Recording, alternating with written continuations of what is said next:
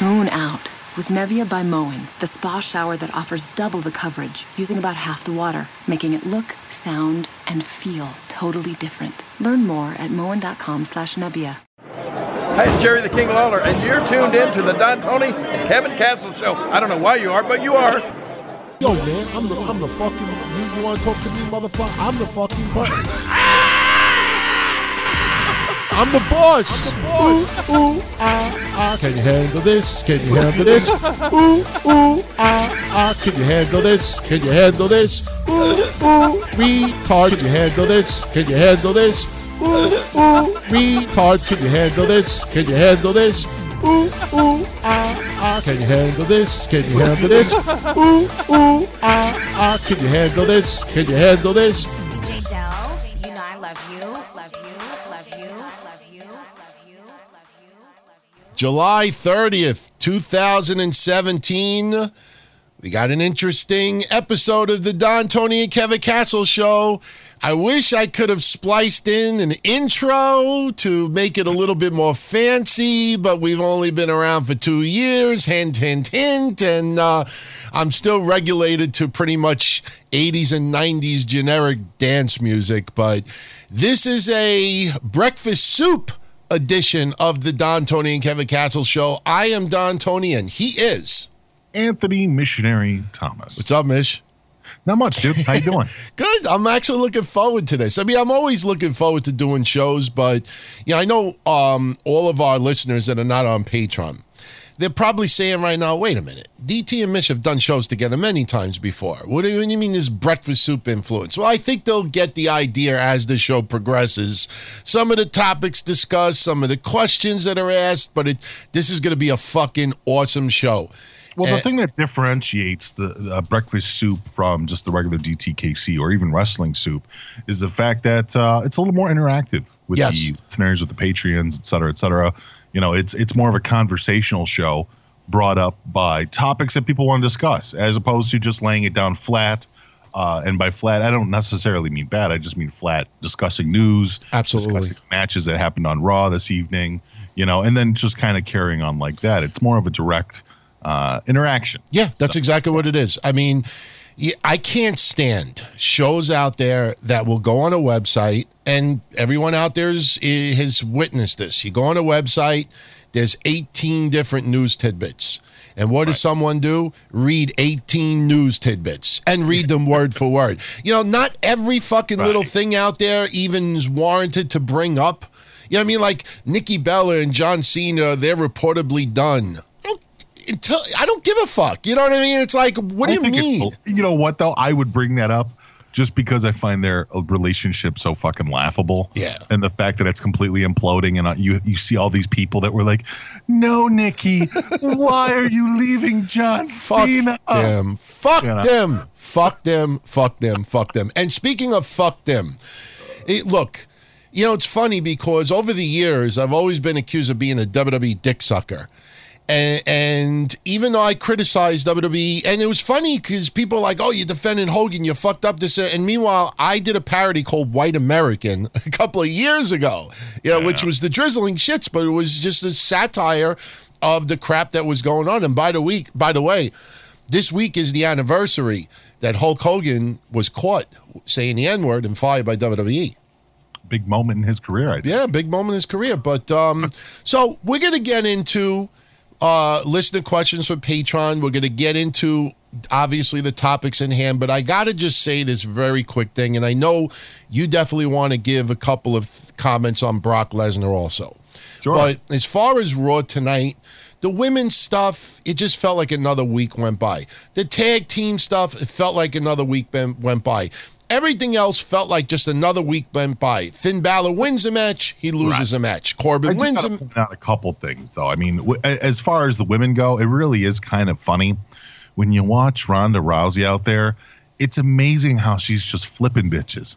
Yeah, it's just she's just tossing them. But, on the flip side, though, Alicia Fox getting right up. like nothing happened to her. Well, that's bad selling on her part. I mean, I wouldn't blame Ronda Rousey for Alicia Fox. Oh no, I'm not blaming her. But what about even later on in the tag match? Sarah Logan just gets tossed out of the ring and she's unfucking conscious for 90 seconds. They lose the match. Just tossed out of the ring and she's fucking I just can't stand the predictability of the matches. Right. And as far as Brock Lesnar goes, I said this earlier. I wrote online, and I know there's a lot of people that like to write catchy one-liners on Twitter to try to get the most attention and the most likes. I tell you, meaning everybody out there, how I feel of what I'm seeing. All right? Oh, yeah. There's a lot of things I did not crap on tonight, but as far as the Brock Lesnar stuff, I wrote early on, bless WWE for trying to take years of storyline that Brock don't give a fuck about the fans, that Brock don't give a fuck about Raw, that Brock don't give a fuck about the title, and try to get all of those years of neglect and try to cram it down everybody's throat tonight. Then the funny thing is they're in Florida, so obviously he's going to be a little more biased to Roman Reigns. Sure. Brock Lesnar shitting on the fans tonight. The live fans in attendance are going to go along with whatever storyline is being portrayed. They're all chanting in the crowd, nah, nah, nah, nah, to Paul Heyman. All right. But meanwhile, I'm saying to myself, the Miami fans, they know he's not done. You know what I mean? Like, they're just having fun. They're going along with it. But the thing that pissed me off more than anything is they're trying to do this whole thing now. Brock hates this, Brock hates that, Brock hates Paul, Brock hates this, Brock hates that. And then you have Kurt Angle trying to help with the storyline too, saying that, Brock Lesnar doesn't care about the fans. Brock Lesnar is the worst Universal Champion of all time. And the live crowd is popping, yeah, he's the worst champion. And I'm saying to myself, whoa, take a step back for a minute. Fuck you, WWE, because you're the ones that decided to put the Universal title on a part-time guy that had a contract with very little dates for a lot of fucking money, and you let it troll and build and build and build, and you fucked up that Universal Championship just so you could get some additional Miami fans to go, Roman. Roman Reigns is the eczema of wrestling. Eczema is a skin condition that is not curable. You could try to get it under control. You could try to treat it. You could try, some weeks it'll be better, some weeks it'll be worse, but there's no fucking cure for it. And for everybody out there that thinks in storyline that Brock doesn't show up, Brock doesn't do this is fucking WWE's fault. They fucking put the Universal title on this guy. Anybody listening, and I've said this countless times in the past, but I need to repeat it now. Anybody listening, if any employer you work for right now, whether it's a fucking office or a gas station, whether it's a fucking bodega or McDonald's, whether it's a 5-star hotel or a fucking whorehouse or a shack, if your employer came up to you right now and said, hey, I'll give you all this fucking money and you only need to work 12 times a year, you mean to tell me that anybody out there is going to say, nah, man, I have to work fucking 50 dates. This is an entertainment company. I'm going to be the Universal Champion. I need to be there week in and week out, or at least every 2 or 3 weeks. I mean, you're putting the belt on me. Common sense, don't you think? If this is an entertainment company and I'm supposed to, in storyline, be a champion, this is all fucking WWE's fault. And for anybody out there to fucking fall for this shit, I mean, come on, man. Not every fucking person listening is in the 6 to fucking 14 demographic. This is all WWE's fault. They're the ones that put the belt on a part-time guy. They're the ones that fucking... I think they're trying to make the best of a bad situation. Look, it's not going to work.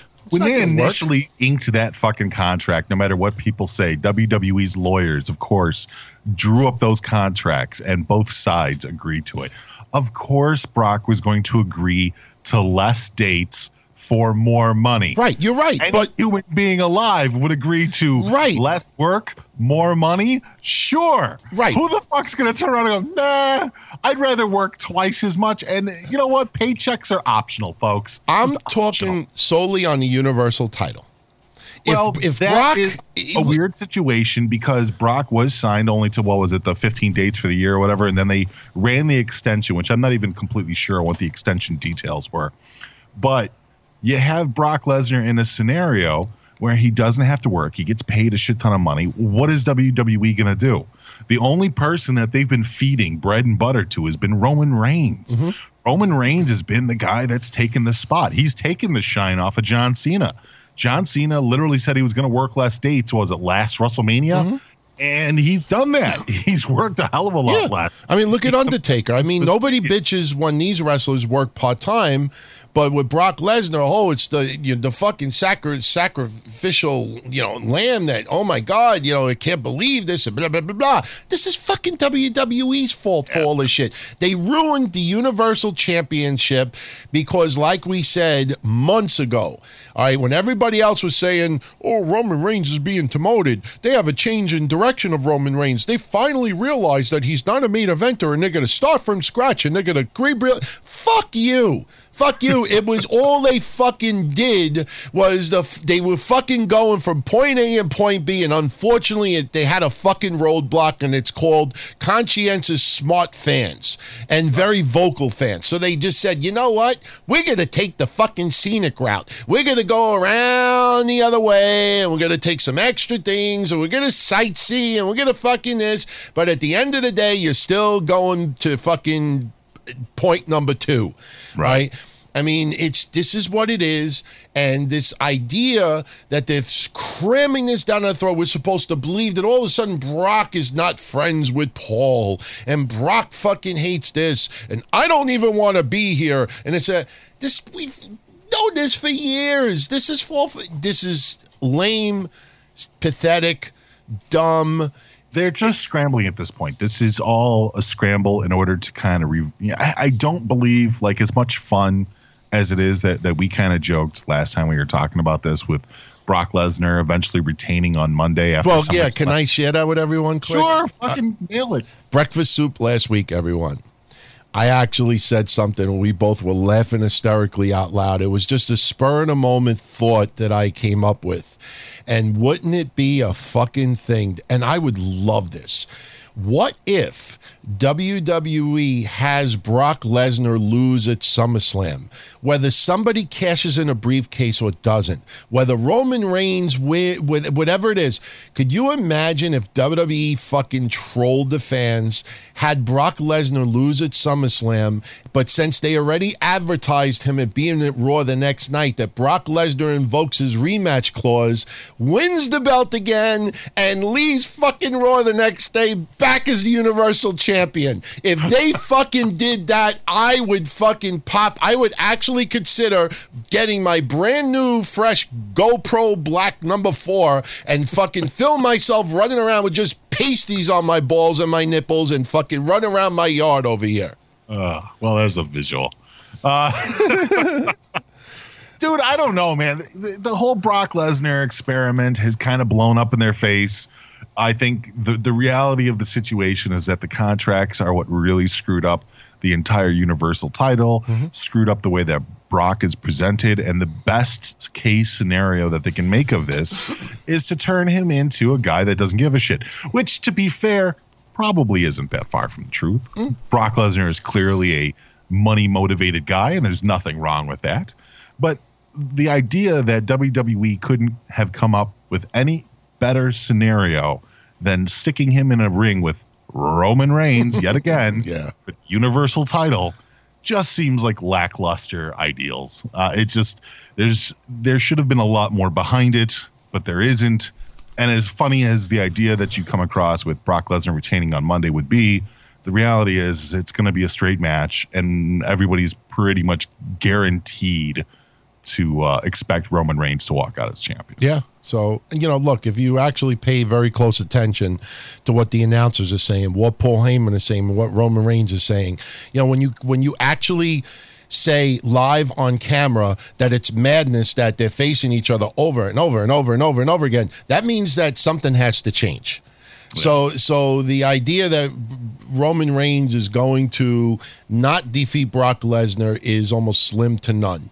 And I even joked around with some people last week. I said, with the amount of times they faced each other, how do you not come out with a fucking DVD or something? And if you do, there has to be at least one time where Roman Reigns fucking finally beats Brock Lesnar, and they keep reminding us about the greatest fucking Saudi Arabian Royal Rumble shit.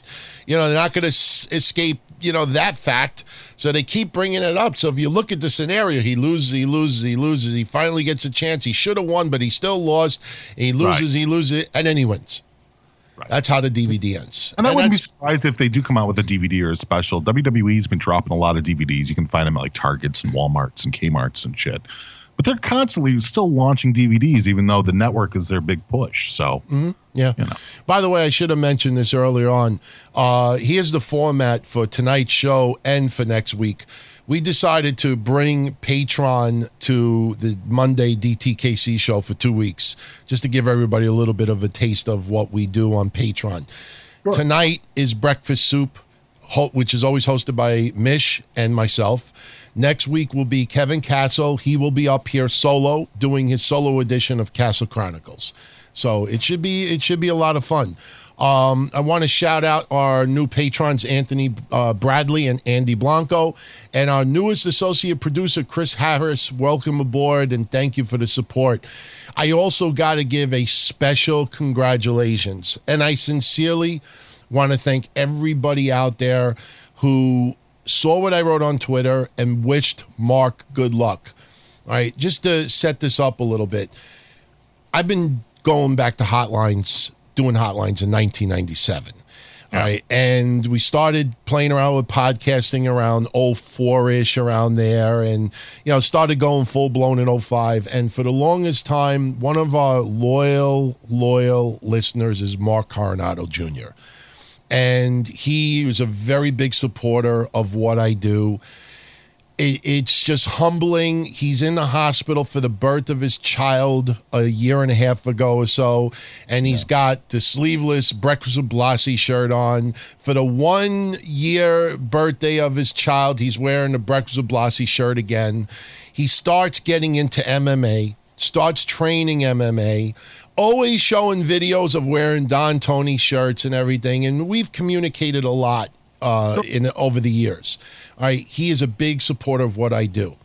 And anybody out there that wears a Don Tony shirt, a lot of you out there, especially on Patreon, know it's not just about wearing the shirt to plug. All right. I actually, as gifts, send some of our biggest supporters Don Tony shirts. So when Mark is wearing a Don Tony shirt last week at the hype for his MMA heavyweight championship bout in Payson, Arizona, he's wearing an I'm a Don Tony guy shirt. You know, and it's just surreal to see him posing with his opponent, who, you know, for the heavyweight title, and he's wearing a Don Tony shirt, and they're doing all these pictures and everything, and I was just fucking flattered and humbled. And I wrote on Twitter a couple of days ago, I'm like, look, Donzilla Army, he is one of the good guys out there, one of my biggest supporters. I want everyone, show love to Mark Coronado, wish him good luck. And, you know, people did. So anyway, this weekend, Payson, Arizona, for All Powers Combat at the Tonto Apache Recreation Center. Mark Coronado Jr. defeated Featherstone Walden to win the heavyweight champion. This is not pro wrestling. This is MMA. He beat this guy by submission in the first round. And this fucking guy, Mark Coronado Jr., he wins the fucking belt. And what's the first thing he does? I swear on God, I almost like got teary-eyed. He throws on a Don Tony and Kevin Castle shirt. Wow, dude. And he's they hold his hand up high in the ring as champion, and he's wearing the show shirt. And, you know, it's just like, you know, some people out there are interpreting like, wow, that was a cool plug. It was a cool plug. No. Him wearing the Don Tony shirt, training, the birth of his kid and everything, it's the love he showed me, and it's the love I showed back to him. You know, so it was just really, really awesome, and I had to give him congratulations. And, you know, and to some in the chat room that, you know, want to play like tough guys and stuff like that, you know, I don't get a fucking hard on because someone wears my shirt that says Don Tony. Some people that have shows it's the symbolism of it. It's the symbolism of it. You're talking about a really fucking pure moment where a dude actually wins his first title, wins a title in MMA. And he could be thanking, you know, Jesus and the Lord and his, you know, best friend Doug and everything else. And instead he fucking dons the shirt and puts on the DTKC shirt. And you know what's most important? He's been supporting me for years and years and years. I've been supporting him for years and years and years. Do you know how many times I told him to wear a Don Tony shirt? Zero. Yeah. Zero. I fucking no, that's why it's done out of love. You see people fucking trolling in the chat and shit like that, like stop it. And I'm like, dude, this is kind of a kick-ass moment. This is I fucking cringe where I see shows telling people wear my fucking shirt. Yeah. And I'm like, go back to fucking 5th grade. I mean, how old, it's like I see that for years and years and years, wear my fucking shirt. I never ever told him once to wear he wore the shirt out of appreciation and love back and forth. That's cool, dude. And I just got to congratulate him because, again, this is MMA. I'm not an MMA fan. I don't watch MMA. But to see this fucking guy go through 8 knee surgeries and still fight and fight and fight and fight and fucking win in the first round by submission, it's just bravo, Mark. Bravo. It was fucking awesome. And everyone out there, nobody out there, I shouldn't have to apologize to anybody out there. So don't I know. Some people are just jealous. Yeah. So anyway, let's get into some Patreon questions, but we're gonna. Right. But before we're gonna blend it into a few things because we have to get into this first and foremost. This past weekend sucked as far as the world of pro wrestling goes. Yeah, the 29th, Jesus, man. Yeah, people out there, there's this old idea that things happen in threes. And you know what? And on the hindsight of that, it is true in a lot of ways. But I really felt bad for the family of Tracy Cadell, TC Brimstone, because it's like, I saw people over and over and over again, websites, podcasters, news outlets, only talk about Nikolai Volkov, Brian Lawler, and Brickhouse Brown.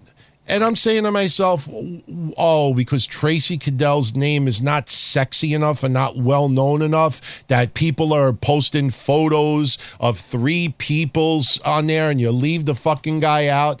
I was like, that's just really, come on. It's just fucking terrible. But where I'm going with this is that we had 4 deaths take place this weekend in the world of pro wrestling. Brickhouse Brown died at age 57 from cancer.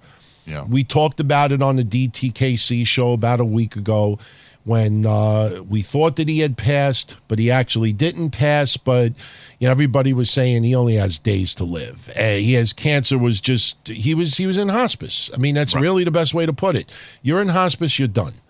Yeah. And so his passing, although expected, still sad because 57 is way too young to go. Absolutely. Cancer on top of it. Saw him at, some footage of him at the Cauliflower Alley Club getting an award, and it's just really, really sad to see what happened to him. Nikolai Volkov at age 70, the reports coming out is natural causes. Right. I tell you, 70 is kind of a natural age. Yeah, I tell you, and I look at recent photos of him, he looked a lot older than 70. Yeah. You look at Vince. Vince is close to 70, and I'm not saying everybody out there is going to quintessentially look like Vince, but there are a lot of 70-year-olds in wrestling. Some of them look 70, some of them look 60, and some of them look 90. Volkov looked older to me than 70. He did have a little bit of an older look, I thought. Yeah. I don't know. I don't know what his lifestyle was like. Was he a big smoker? No, I didn't hear anything like that. I don't mean the point of being like an alcoholic or an addict. No. But it was a different kind of lifestyle that a lot of these guys were raised with, or as opposed to Vince, to be fair, where Vince is probably very healthy. Probably, he still works out and everything else like that. I don't know. Was Nikolai Volkov still like a regular at the gym? You know what I mean? Yeah, it's true. But, I wrote this over the weekend. I really hope that WWE puts a section on the WWE Network of his work because there's been enough people over the years who have totally shit on his Hall of Fame induction. And I always said it's pretty sad that they view Nikolai Volkov's career from the 1984 to the present. You know, it's like if WWE puts up a section and puts up some of his matches from the 70s with Bruno and others, and you just see this mammoth that this guy was at that time, you understand that his body of work was much more than the cartoon era to the early days of Raw. So I really hope that they put that tribute up there. And, you know, 70 years old, you know, borderline too young to go, but, you know, that's a career that honestly, you really can't say anything negative about this guy. You really can't. I can't come up with anything. No, I don't think he was. I've never heard anything bad about the guy. You know, I mean, even from the days of the Bolsheviks and stuff like that.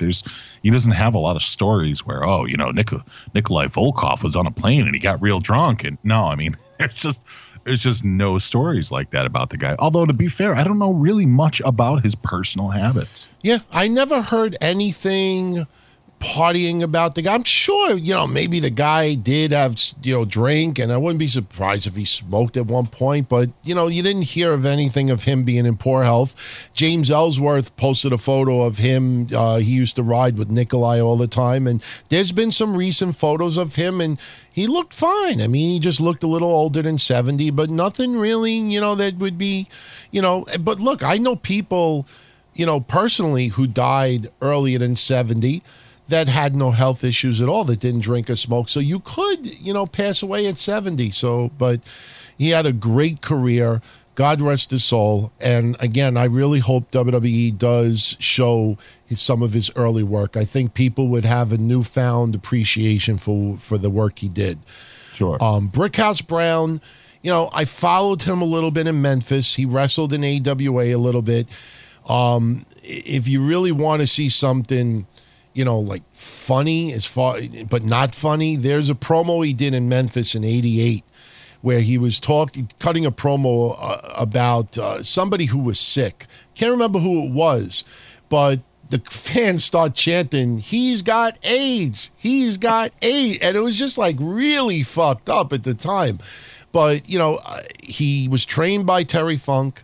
He was good friends with Terry Funk. He feuded with Terry Funk, and that's where I saw him more than anything. And I tell you, man, 57. When you realize that his Memphis stuff, you know, I almost said USWA. His Memphis stuff in the late 80s, he was only 27 years old. Wow. You know, it felt like he was older at the time. Yeah. Yeah, I thought he was older too. Tracy Cadell, getting back to him, he died at the age of 50. He's the father of Trevor Lee. Right. Not only is he the father of Trevor Lee, but he actually, and people that followed Omega, that the Hardys started in the early 90s, they'll remember him from there. He actually started Omega with the Hardys. Yeah, it was the Hardys, Shannon Moore. There was a couple other people in there too. They had a little inner circle. Tracy Cadell was very much a part of that. And he was very heavily involved with Omega. So he was known as TC Brimstone. I remember his matches, you know, 20 some odd years, 27 years ago? It's 30 years ago. But he was only 50. Yeah. I know. He was only 50. Too young. Jesus Christ. And he celebrated his birthday 2 days ago.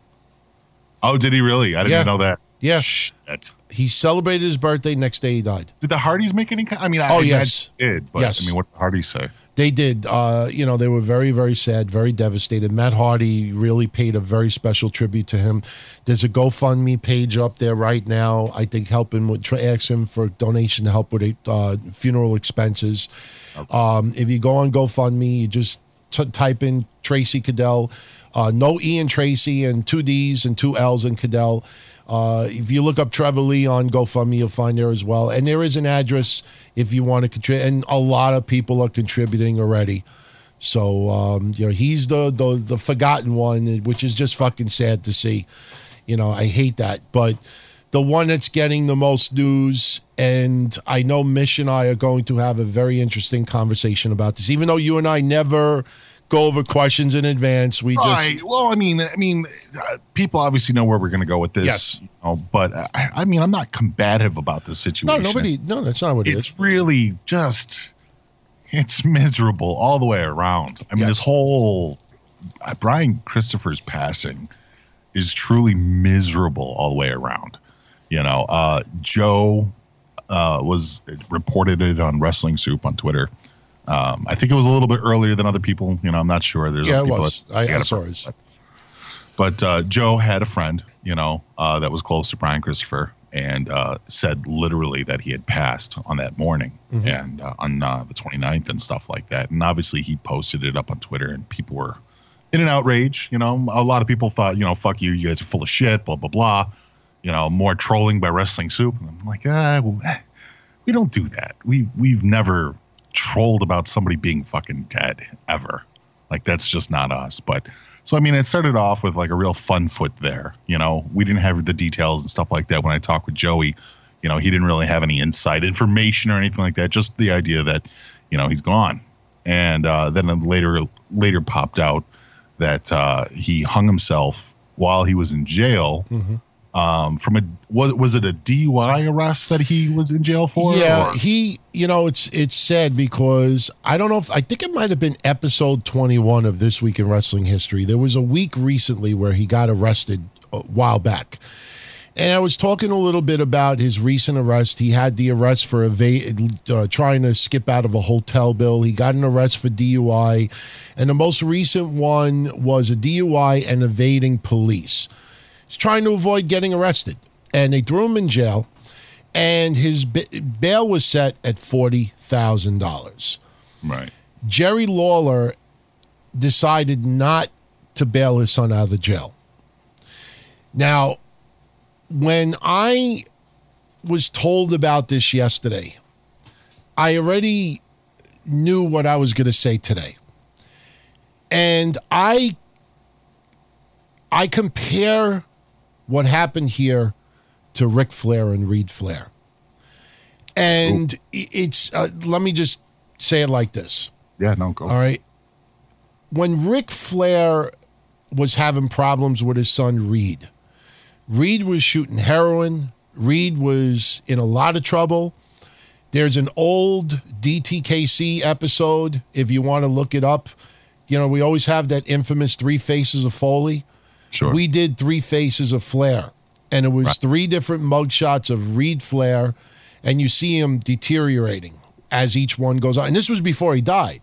Yeah. And what we were hearing at that time was that every time he would fall, Ric Flair would be there to pick him up, in a sense that he would tell law enforcement, go easy on my son, go easy on my son. Make sure he gets up, go easy on his son.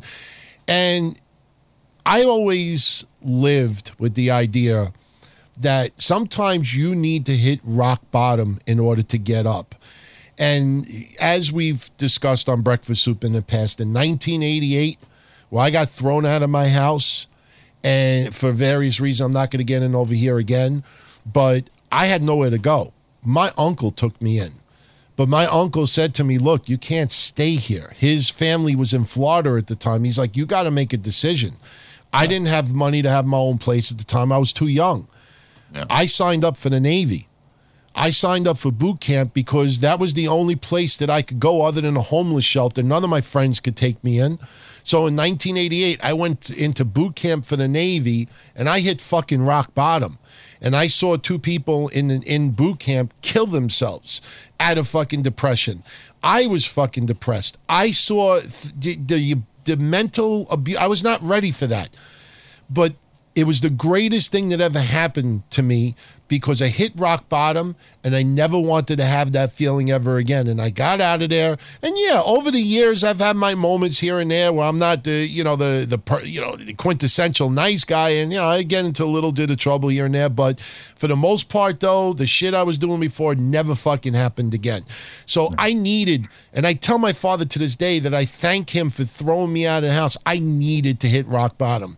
Ric Flair never let Reed hit rock bottom, and eventually the guy overdosed. And I remember when the funeral happened and Ric Flair was thanking law enforcement for, just for doing their job. We've always toyed around with, if Ric Flair maybe did not keep having law enforcement bail out his son every time and let him hit rock bottom, maybe he could have saved himself. Yeah. Here in the case of Jerry Lawler, though, it's the opposite. And this is the thing that is sad, fascinating sad. Jerry Lawler did what my father would have done to me, what a lot of people's fathers would have done to them. I'm in fucking jail. I had a DUI.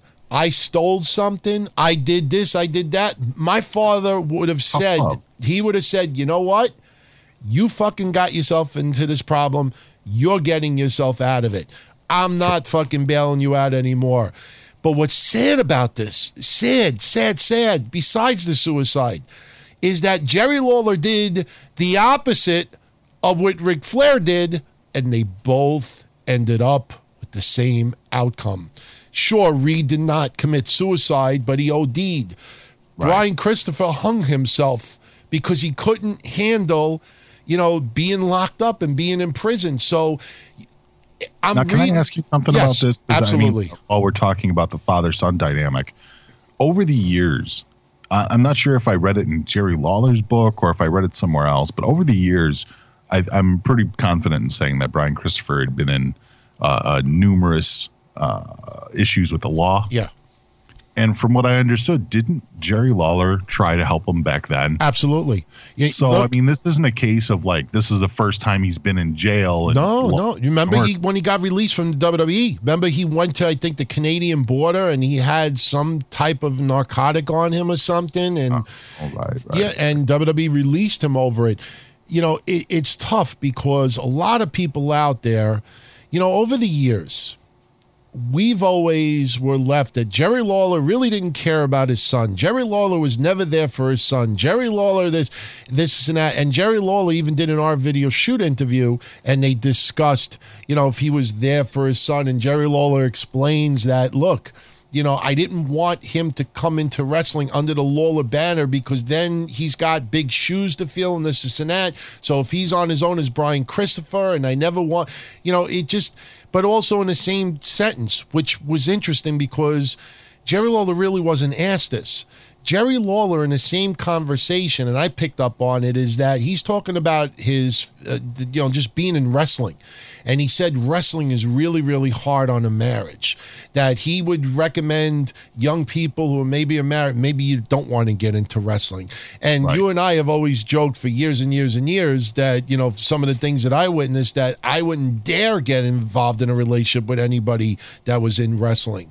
So, it seems like, Jerry Lawler always being on the road, it obviously, I don't want to say destroyed, but it soured their marriage, and he divorced his wife when Brian Christopher was around 7.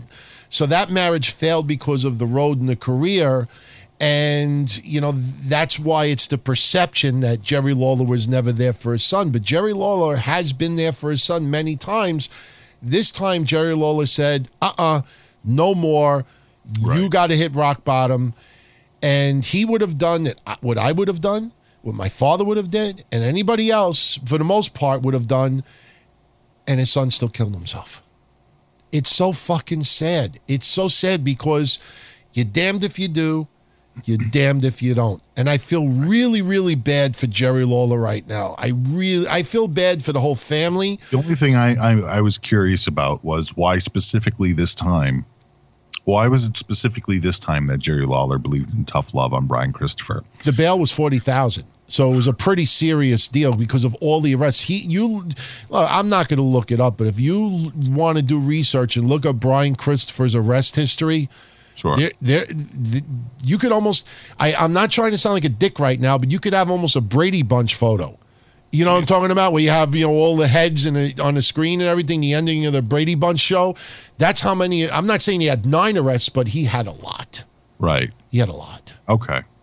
Well, that's what I was kind of curious about because nobody's really bringing up that point. Obviously he was in trouble before, but what was it specifically about this time that Lawler kind of distanced himself from his son You know, I mean, obviously he was depressed. Brian Christopher was clearly depressed. Sure. More than just being an addict. You know, I mean, he was an alcoholic. Clearly, if you're drinking while driving, I mean, with the can sitting in between your legs when the cop walks up to you, it's just kind of like, what are you doing, dude? Yeah. So I don't know. I was just very curious at the mindset. Obviously, I don't think Lawler's kind of broken his silence yet, has he? No, and I don't think he will for a while. I think he'll thank everybody for the thoughts and prayers. Sure. I know he's not going to answer New Jack, which we will get into in a moment. Yeah. That's, you know, I wanted to segue into New Jack for a reason, because everybody that listened to what we just talked about, we have nothing but sympathy for that family. Sure. All right. Now, New Jack went on Twitter, and New Jack basically has been on the flip side of that.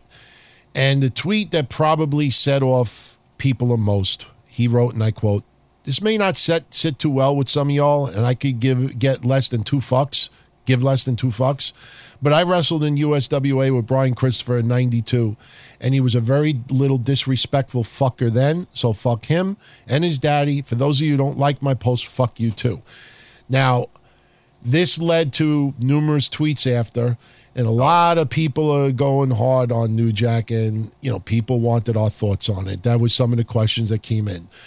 And my thought about it is this. It is notorious, New Jack has talked about it many times over the years, that Jerry Lawler was racist towards him. He felt he was being racist towards him. And he has been consistent with that for a very, very long time. He has been consistent with the way that he felt about Brian Christopher all this time.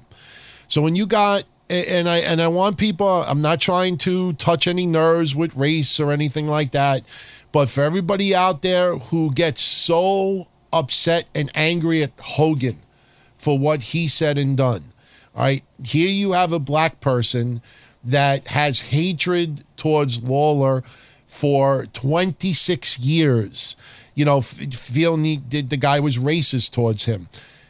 I'm not condoning what New Jack said, but since I'm not black and I would never been treated racist like that, and I don't have 27 years of that in me, so, you know, would I feel bad if someone who was racist towards me a long time ago was the biggest asshole towards me? Am I going to have sympathy if the guy died no matter what it was? I don't know. I can't answer that question.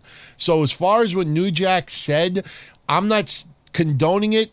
I'm not shitting on him. All I'm saying is that the guy has reasons that has been said for over 2 decades as to why he feels the way he feels. So it's not like he's just coming out of the woodwork and trying to be totally, you know, like an asshole just to stir up shit. Or in New Jack's eyes, this might be his finally his like revenge to Jerry Lawler. Couldn't punch him in the mouth for being racist towards him. Couldn't sue him for being racist towards him. Couldn't curse him out for being racist towards him. So you know what? Let me put a couple of hard tweets out there and give him the figurative dagger in the heart. And that's too much, dude. It's too fucking much. Look, I understand New Jack, you know, hates Jerry Lawler. You know, and maybe even hated Brian Christopher too. I'm not sure. I don't know. But that's just kicking. Jerry Lawler's down, man. Kicking a dude when he's down like that and throwing it up in his face, you know, like fuck your son and fuck you too. It's like, come on, man. That's just, you don't fucking do that. Look, you got a problem with him. Obviously, New Jack has aired his grievances hundreds of times through shoot interviews and whatever else. He's made it very clear that he doesn't like Jerry Lawler. But the one time you fucking reel it back in is when your son dies. You know what I mean? Yeah. Just reel it the fuck in. I'm not saying that New Jack had to be fake and said, "Oh, I'm really sorry." That's just, he didn't have to say shit. He didn't have to say shit. I just think it's fucking disrespectful.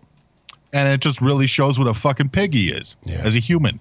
And Boom Shakla in the chat room throws up a tweet too that Sabu kind of fucking piggybacked the same kind of sentiment that New Jack had, saying that we should be celebrating. What the fuck is that, dude? Just shut the fuck up. Yeah. See, you know? I'm taking no stance on this because, you know, I don't want to bring up here what we've talked about recently on Breakfast Soup, but there's somebody that, you know, personally was involved with a situation with my family. I told you my father beat the fuck out of, and the guy disappeared. No, my father didn't fucking have him killed or anything. The guy got up and moved out of the bottom line is that I tried thinking of that person or thinking of anybody that I have an absolute deep hatred with for like decades, and I really don't have anybody. But I tried to find somebody in my past who I absolutely hated and said to myself, if that fucking person died today, or if their son died today, would I take the proverbial dagger and stab it and just put a little salt on the wound just to give him a little bit of pain? I don't know. I can't say no. You can't look at the fucking mirror and respect yourself. I don't justify bad behavior. I don't justify irrational behavior with other people's irrational behavior. I'm not saying that. I'm just saying that I don't know the answer. I don't know the answer. I've had somebody I fucking hated in my life, and they had a tragic situation in which somebody passed. And you know what I did? I walked up and I said, I'm sorry for your loss, and that was it. I probably would quietly say, you know, fuck you, good for you. But I probably wouldn't say it publicly. I probably would just keep it to myself. You know what? Like, it's one thing, like, if New Jack said that because fucking Jerry Lawler's, car broke down and he missed WWE and he got fired and New Jack came on there and went, fuck you, Jerry Lawler, you deserve it. You deserve to be fucking unemployed, you piece of shit. Dude, I wouldn't have said a fucking word. Yeah. You know what I mean? That's a man-to-man level. That's you fucking give what you take. But to go after the dude when he lost his fucking kid, come on, man. It's just, I don't know. There's just one thing we could agree with. Neither one of us are black. Neither one of us have You're 2% black. What are you talking? Oh yeah. That is true. That is true. But it is true. But if also when you look at it, we don't have anybody who's been really, really hatefully racist towards us for over 2 decades. So we really can't relate to the situation. You know, I don't think I would do what a New Jack would have done, but all I'm saying is that there must be some really deep underlining hatred that he's expressed in shoot interviews, and this was finally his release. That's what it felt like. Right. This was his release. Not dismissing New Jack's hatred. I mean, the reasons that he hates Jerry Lawler, I mean, as Smart Mark points up there, Lawler did a lot of things. He was racist. He held back people's paychecks. He fucking starved wrestlers. Like, he has a history of being not a nice guy. Oh, wish death on that. Right. So, I mean, that's just what we know about. Who knows about the shit between New Jack and Jerry Lawler that we don't know about? I just think fucking going after the guy's kid or going after him when his kid just passed. Yeah. That's the fucking line. That's the karma line or whatever. You know what I mean? Like, I agree with you. For you and I, we would end up, but you look at the opposite side. If you're going to give the ultimate verbal revenge or emotional revenge to someone, that's when you do it. You kick them when they're the most down that they could possibly be, and I don't think you get any further than that. When Jerry Lawler had his heart attack, I don't remember New Jack saying too much about it, and I don't remember anybody even talking about it at all. So this was, it was interesting. And like you said, now Sabu is kind of piggybacking on it. So there is some underlining stuff out there that we don't know about, and it's probably best that we just leave it alone. I'll throw this in there too, and I love Joe. I mean, Joe Numbers, obviously my co-host of many years and stuff like that, and obviously has a solid opinion on this stuff. And he points out the fucking fact that Lawler is a piece of shit.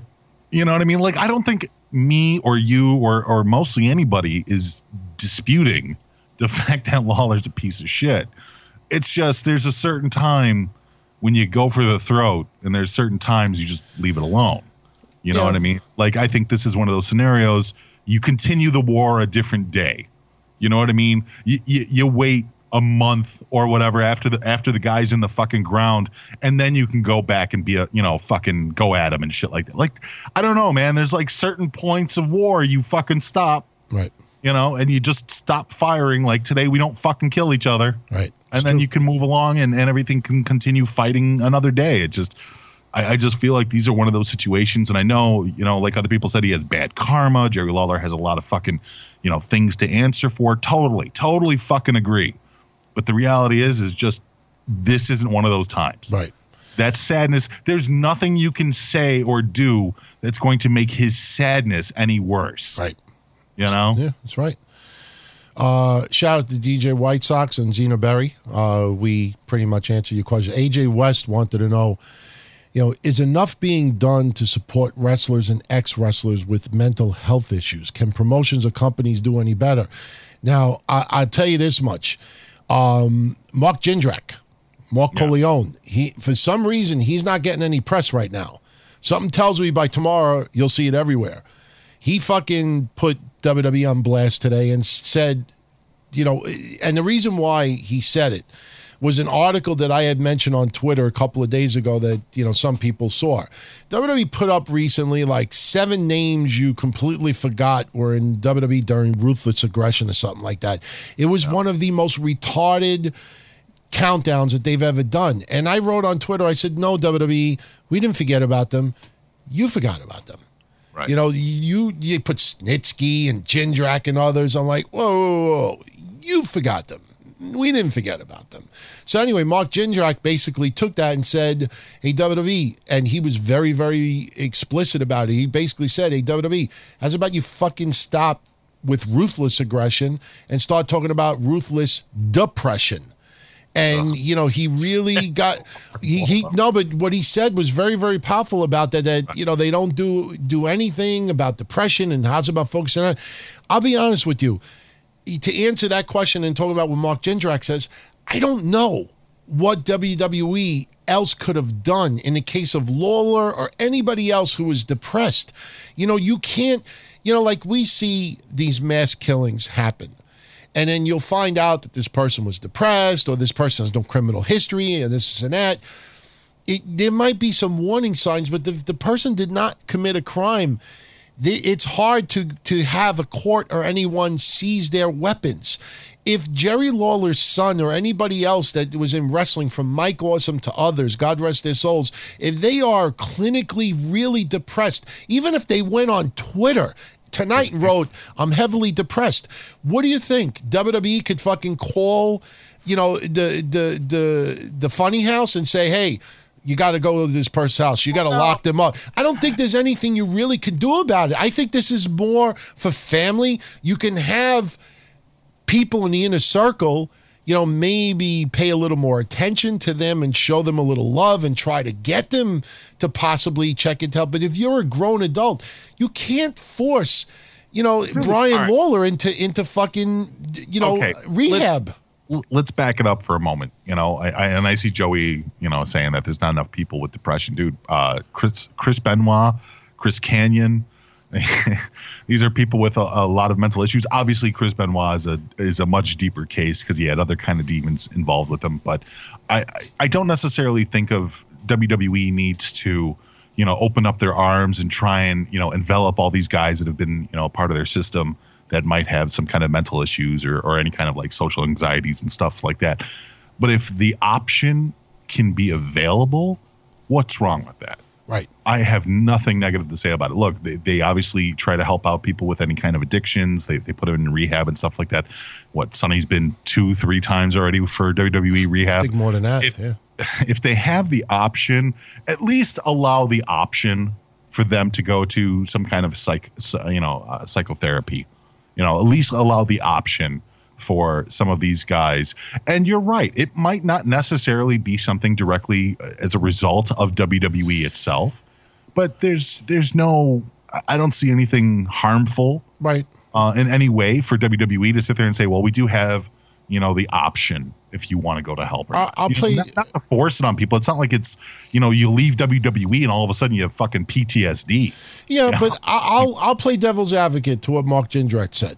And I'll play devil's advocate to everybody who's going to write blogs, do podcasts, do things on Twitter and social media and everywhere else that's going to talk about depression in the upcoming weeks, because you will see person after person after person after person after person saying WWE doesn't do enough, this and that. Right. And everybody's just be like, we need to focus more on depression than just drug rehab. And there's a more underlying reason. And maybe the people are taking drugs because they're depressed. And maybe we need to treat the depression before we treat the drugs, or treat the depression before it turns to drugs. Everything I just said, I think every single person listening will say, yeah, I agree 100%. Here is the $1 million question. To Mark Jindrak, anybody else that's tempted to write a blog, do a podcast, write a column, do an article in a paper. Yeah. If you're going to do that, you need to also post. What can WWE actually do? Because Mark Jindrak never said that. And that's the problem that a lot of people do. It's very easy to say, we need to treat this. We need to cure this. We need to address this. Well, how do you do it? How do you have... Now, my answer... I'll give my answer quick. My answer would be that WWE should send a letter to all former employees, and maybe they've done this already. We don't know. I'm not 100% sure. They could have very well have done this already. I know that there's copies of the letters out there that they've sent to people in the past about wellness and drug rehab and this and that. If they haven't done it already, they need to amend that letter, send it to all the former people and say, look, if you need counseling, if you need somebody to talk to, if you need this and that, please contact us and we will direct you. We will help you get some type of assistance. There has to be mental wellness, not just physical wellness. Other than that, if WWE sends that letter to Brian Lawler or anybody else and they choose not to take it up, you can't blame WWE. You can't blame anybody else. I think it's the only thing that WWE could do. Offer it in writing, and it's up to the people that want to take them up on it. And I got news for you. Going for counseling, it's got to be cheaper than going into alcohol rehab where you're in some type of a house, that you're forced to, unmedicate yourself. They're not going to lock you up in an institution. You're going to go to counseling every day or every other day or whatever it is. Maybe if somebody's really to the point of suicide, maybe, they do go to a hospital. But sure. WWE, in my opinion, if they haven't done it already, that's what they need to do. And if people don't take them up on their offer, you can't force an adult, to go get help. And that's exactly where I was kind of going with it, too. I'm not saying that this is mandatory, that WWE just kind of scrubs up every single person that's ever worked for the company and puts them through the mental meat grinder. Yeah. But I think at some point, if you allow the option for people to sit there and say, look, I've got a problem. I don't have a way of dealing with it right now. I used to work with the WWE, because, okay, look, the reality is them dealing with the substance abuse problems and drugs and the pain pills and stuff like that from the years of working in the independents and WWE and stuff like that. The fact that WWE covers that, the physical backlash onto these wrestlers' bodies is fucking great. The fact that they give that option is great to help them recover and recuperate and basically rehab their lives. But there's got to be something said mentally, too, for these kids. Now, I'm not saying that, this makes WWE fiscally responsible for, whatever happens to these guys after they leave WWE. But, I mean, if there's a point where somebody has a tragic story, they just lost their wife or they just lost their kid and they're fucking depressed and they haven't wrestled in 20 years or whatever else like that, but they did wrestle with WWE and they have no other options. I mean, where is the harm in at least having an opening saying, you know what? We got you. I got news for you. WWE now is making hundreds of millions of dollars more than they made a couple of years ago. So that means they're going to be paying millions and millions and millions and millions and tens of millions of dollars more in taxes. I know. Fucking money now, aren't they? Right. So you know what? You offer that. You have more taxes. You'll have a bigger write-off because you can write off some of this expense for counseling. WWE, this was 1994, and the future of WWE was unknown, and the financial problems of this and that, then you know what? You got to worry about keeping your business alive than keeping other people alive. I hate to say it, but that's the way it is. But the amount of money WWE's making right now, just even if you want to be cold and just, that's good PR. Let's do it. You know, rumor has it they just signed some kind of a deal with Fox where they made a couple of the dollars. Yeah, so you know what? Even if you're just doing it for the PR standpoint, get that fucking letter out tomorrow. So, Brian BK, I contacted you on Patreon for what you had mentioned. So please take a look at that. We will get cleared up and what you had asked us to do for you. So it's all good. And Blue Nose 91, my sincere apologies, my friend. I actually wrote on the community section of Patreon. I actually avoided that area because early on the community section was filled with non-patrons who were trolling. So I didn't even realize that is almost like a little message board where we could all interact with each other. You don't need just a thread. So, yeah, that community board we're going to be opening up. And everybody listening, if you want to sign up on our Patreon, patreon.com/Don Tony. Kev Castle is going to be doing his solo show, Castle Chronicles, this Thursday. So if you sign up for that, you could go check that out. Also, probably next week, I'm going to start doing the regular video blogging. All right, I did episode 1 of Much Ado About Nothing, and I'm going to be doing more. People gave me a whole shitload of ideas from recording, revisiting Scumbag Alley, where I used to go. Don't forget, Don Tony mentioned it here tonight, that if Brock Lesnar retains on Monday night, you get to see him wear pasties. Yeah. Listen, I want to say this too, because I saw some people writing some shit on Twitter trying to bait me into wars with people and stuff like that. When I get vocal not on Twitter, all the fucking world. Listen. I've been a wrestling fan since 1979. I've been doing podcasts and hotlines since 1997. Okay, I love fucking wrestling. All right, there ain't no fucking one person in this world that's going to ruin me as a wrestling fan. I don't give a flying fuck about Roman Reigns. When Roman Reigns is on my TV, I legitimately will go get something to eat, go take a piss, turn the computers on, make sure everything is working properly. I'll listen in the background of what's going on, but I don't give a fuck about this guy. All right, as a wrestling fan, and since there is 150,000 plus that download the Don Tony and Kevin Castle show, and the biggest storyline is Roman Reigns and Brock Lesnar, a title that WWE royally fucked up. And as adults, we see that, the people that are starting the fire in WWE, the people that are trying to put out the fire in the WWE are the same fucking Matarazzis that started the fire in the first place. Just because I get vocal or I get loud or I get passionate, or if I power talk as some people call it, I don't give a flying fuck about Roman Reigns. I'm a fucking wrestling fan. I mean, the people out there that think that I'm getting all my balls in a bunch, do you realize that I've been fucking energetic on these shows? I don't just come up here. I fucking try to have energy on this show and try to have fun. The Roman Reigns. Yeah, I don't give a fuck about Roman Reigns. I don't hate the man personally.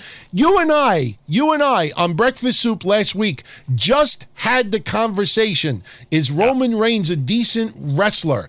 And I went on Breakfast Soup and said, for WWE, Roman Reigns is a good wrestler. Roman Reigns, I defended Roman fucking Reigns on Breakfast Soup till no end, and you would took the opposite stance of it. All right, I don't but I'm not interested in Roman Reigns. But when I see that we're doing the show right after Raw, and when the heavyweight title on Raw, which is a universal title, is just totally destroyed, and I'm watching the people who destroyed the belt are the ones that are trying to repair what they destroyed, I'm not going to get vocal about it. Would you like for me to call? This is DT from Howard Beach, and here is your WWE Raw results in the opening match tonight. No Way Jose took on Titus O'Neil to a no contest in 4 minutes and 17 seconds. Then we had a promo from blah, blah, blah, blah, blah. Fuck you. Fuck you. People want to be fucking human, audible versions of wrestling shows. I'm going to just read. Slowing down because of construction tonight. AccuWeather says we've got a storm coming in. We all fucking love wrestling. Every single one of you. Every single one of us. I totally respect everybody out there that loves Roman Reigns. I totally respect everybody out there that disagrees with everything that I say entirely. That's the difference between a lot of other people and us. That's why when I say Don Tony, Kevin Castle, Mish, Joey Nubbers, John Draper, our shows are nothing than anything else out there. I really mean it. Every single one of us has a difference of opinion. I love the fact that Kevin Castle disagrees on about 80% of what we talk about recently. It's your dynamic. It's a dynamic. I love that we fucking disagree. It makes the idea is that I want to get my point across even more. He wants to get his point across even more. And everybody listening, you don't take somebody's side because I'm a dick. You don't take fucking my side because Kevin is whatever. You take the person's side because you agree with the person. I don't know, man. I think you need to contact WWE about some mental help there, DT. It's crazy. Yeah. It's crazy. By the way, why would I shout out Solar Monster? Solar Monster is a friend of all of us here, and Solar Monster is good people, and he's a great guy. He's not the DTKC Show Soup family. He's a friend of us, but then I bring him up. Then I got to bring this person up. Then I got to bring that. I only care about what we do. What happened? Why is Solo being brought up? What'd you do? People are like, you didn't talk about Solar Monster in this sentence. Please. Don't worry about that, dude. People are just doing that to bust your balls. I know. Love Solo. Let's get into some women stuff because we got a whole bunch of Patreon questions from women, and I love this fucking question from Tony Lopez. Do we think the WWE infantizes some of the female talent on the main roster? And for everybody out there that's going to say, what the hell does infantizes mean? I love that fucking word. Infantizes means the WWE treats the women like children, like immature children. You know what I mean? Like the men are treated like this, but the women are treated like this. Do you think they do that? Of course they do. You could really tell by a lot of the storylines that, some of the men's storylines have some real depth. They have some real connection to, other wrestlers, connections with the fans and stuff like that. But a lot of the women's storylines are very topical. And over the years, women were regulated to like putting matches, you know what I mean? Hair pull matches, just what they're even allowed to do from yesteryear even to today. I think it's gotten much better, but we haven't broken that fucking mold yet. Not in WWE anyways. Yeah. They give the perception. Right. They've done some solid steps, like the intergender matches that they had on Facebook and stuff like that. I think that was a nice positive step in that direction. At least in that factor, I know that there's a lot of people that fucking hated it. And that's fine. But at least it was a step in a direction where they were trying to give women more than what they believed or what they've been giving the persona that they were capable of. Right. So does WWE treat women like children sometimes? Absolutely. Yeah. Is it as bad as it was in 1999? No, it's nowhere near as bad. Honestly, I'm not trying to sound like a jerk in any way. I think the WWE was treated the women less infantized. They were less infantizing towards the women in 99 because they let the women sometimes brawl with the guys. They would let Lita get, some beatdown from Steve Austin. They would let Lita maybe a little further up when they started really getting heavy into like the Divas competitions, and you'd have the girls. Yeah, at that point is when and shit. And you're like, what the fuck is this? Look, dude, I love TNA as much as the next guy. I'm not talking about the promotion, but at some point you're like, okay, so we have women out here that have absolutely no brain function whatsoever. Right. Totally agree. Jason Allen. One of the reasons I can't fucking stand Maria, and I'm not trying to go on a Maria rant, but that was Maria's role was to be the child that WWE wanted, and that's why she became so popular in the company. I thought she was the female Eugene. I always thought she was. Yeah, she definitely was a female Eugene, that's for sure. Yeah.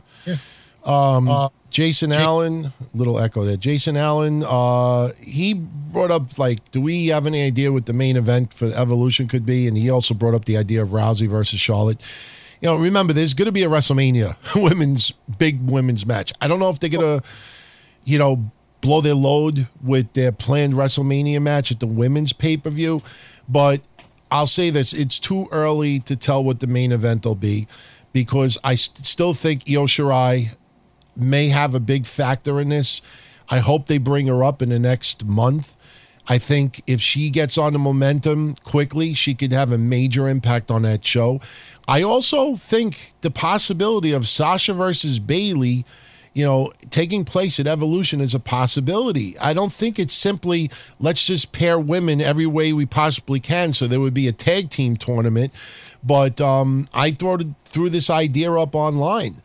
You know what? If you're going to have a big grudge match between Sasha and Bayley at Evolution, whether it's cage, no holds, falls count anywhere, I don't think you would go Hell in a Cell. I don't think they can do that. Well, I'm just saying, if you did, why not have Mick Foley ref it? Mick Foley's been one of, if not the most outspoken supporter of the women for many, many years, especially the last bunch of years. Just because it's a women's pay-per-view doesn't mean you can't have some men involved with it. Don't you think it would be a little ridiculous if there isn't a sight of man anywhere? There's no testicles allowed? Come on. I like Joey Numbers' idea for the main event. The main event of Evolution will be the entire women's roster, DT, versus their boyfriends, Roman Reigns, trying to decide where to eat for dinner. Yes. Maybe have lipstick on a pole match. I don't know. You know what? The idea of Charlotte versus Ronda Rousey could totally work. But the one real idea that I'm kind of messed up on, and I see a lot of conflicting, opinions or rumors or whatever else like that's going on, is the pay-per-view going to be 3 hours or 4 hours? You know what? It'll be 3 hours with a pre-show. Okay. You know what? I wouldn't be surprised. You know what? I take that back. I think it'll start at 7. I think it may end at like 10:30. So I think it'll be like 3.5 hours. Because what I plan on, I think is going to happen too. I think they have to do this. They have to do a segment because a lot of Legends events have done this over the years.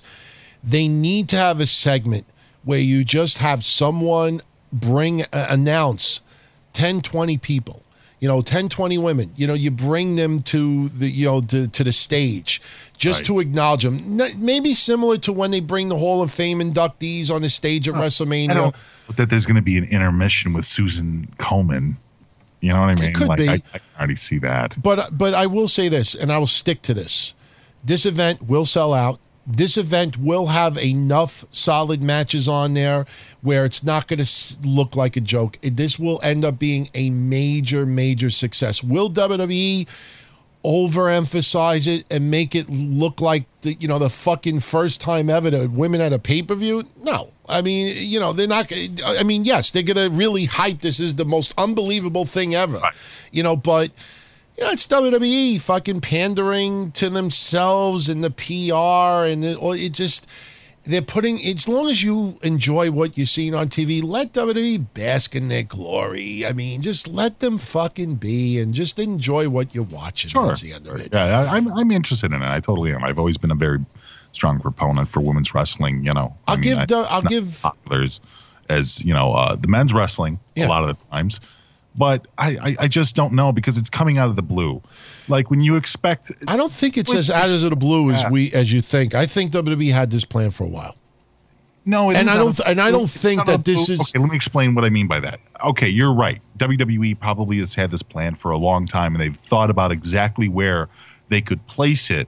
Where it would be at the best point where, October is the month for it, obviously, because of the Komen and breast cancer awareness and everything else like that. So clearly they've had some thought into this. It's not like, oh, by the way, October, we ain't got nothing to do. Let's make a women's pay-per-view. No, I believe that they were thinking about it for a while. The issue that I have isn't necessarily that the fact that you're having an all-women's pay-per-view. It's the fact that there's nothing leading up to it. No storylines. Everything is such a fucking mystery. It'll to the it'll point happen. where we don't even know how long the pay-per-view will end up being. Let's get through SummerSlam first. All right. It'll happen. It's still months and months away. It'll happen. I think everything will fall into place, and I don't think in any way, shape, or form that WWE did this because of the Saudi Arabia thing. This was something building for a while. And if you actually go back and you look at certain statements and tweets and things discussed, it's been a couple of years where somebody will blurt out there, there should be a women's pay-per-view. You know what? There should be women's tag titles. Becky Lynch is that. A lot of women have done that. Hey, you know what? Wouldn't it be cool if we did this? Bella's idea. That's the big. It could very well be. I mean, but the all women's pay-per-view has been a Nikki Bella idea. It's possible. I got a question for you because this is how I interpreted it. Last week, when they announced the women's pay-per-view, they announced. Right. Just correct me if I'm wrong. They announced that Trish Stratus was going to appear. They announced Lita. They announced 3 people. Was it Trish, Lita, and Beth Phoenix? Yes. Okay. Correct. I'll tell you, Beth Phoenix, she's the wild card on this, okay? Keep in mind, WWE's already announced Beth Phoenix was going to be there. Right. I think WWE put a poll on their website to troll AJ Lee. Oh, I'm sure. I don't doubt that they constantly want to make her feel like shit. I think it's all petty crap. Nobody's paying attention to this aspect, but I am. WWE put up a poll over the weekend asking which former superstar you would like to see to return for Evolution. And the choices were Jackie, Eve Torres, Summer Rae, Layla, Alundra Blaze, Molly, Tori Wilson, Stacy Keibler, Michelle McCool, AJ Lee, Kelly Kelly, and Beth Phoenix. Kelly. Yeah, and Beth Phoenix. Mish, why would you put Beth Phoenix in this poll if you already announced her? Right. Now, Mickie James has been teasing the idea of her and Trish having one more match. Why isn't Trish on this poll? And I think I know the reason why. I think WWE did this poll with the intentions that they knew AJ Lee would get the most votes and she will likely be the one that's not there. Right. You know, because again, why would you put Beth Phoenix on there but not put Trish? Dude, the one thing I can definitely say about AJ Lee is she's a good woman who stands by her man. Right. You want to? I don't think they've forgotten the fact that they served walking papers on their wedding day. Yeah. That shit kind of sticks with you. And if there's no apology, go fuck yourself. Yeah. They're not hurting. They're in the middle of filming. What is it, like a horror movie they're into now? Yeah. That both of them, like AJ Lee and CM Punk, are supposedly doing something with some kind of horror movie. Yeah, I think CM Punk may even be on some type of a TV series. I think there was just a little teaser for that. I have to look it up. But you want to hear the results of this poll so far? Yeah, let's go for it. Last place with 1% of the vote, Jacqueline. That's kind of sad, but I understand it. Next to last place with 2% of the vote, Alundra Blaze, Layla, Summer Rae, and Eve Torres. Wow. Okay. Alundra kind of throws me off a bit. That's who I voted for, by the way.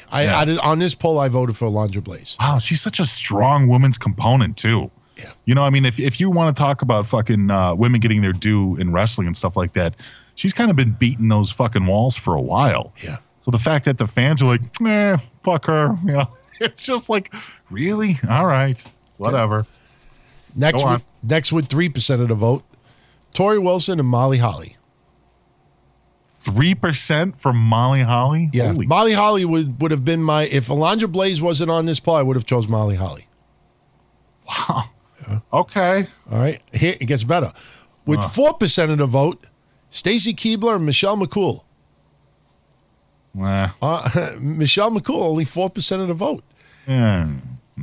Next with I get it, but next with 5% of the vote, Beth Phoenix and Kelly Kelly. How much did Beth Phoenix get? 5%. And Kelly got 5%. Yes. That's why that's why I say, why the fuck did you put Beth Phoenix in this poll? You would have left her in the category that Trish, Lita, and Beth Phoenix are returning. Now you fucking expose it in the WWE universe that only 5% of the fans really want Beth Phoenix there. If anything, that probably makes Beth Phoenix feel like shit. Exactly. Thank you. Exactly. Why do I sound like Roddy Piper all of a sudden? I was like, thank you. Anyway, so that leaves AJ Lee, who got 69% of the votes. Wow. When I saw that result, I thought about it and I said, you know what? WWE fucking probably put this poll up simply to just troll AJ Lee, knowing that she would get the unbelievable, overwhelming amount of votes. I just don't understand why the fuck you would have put Beth Phoenix in that poll.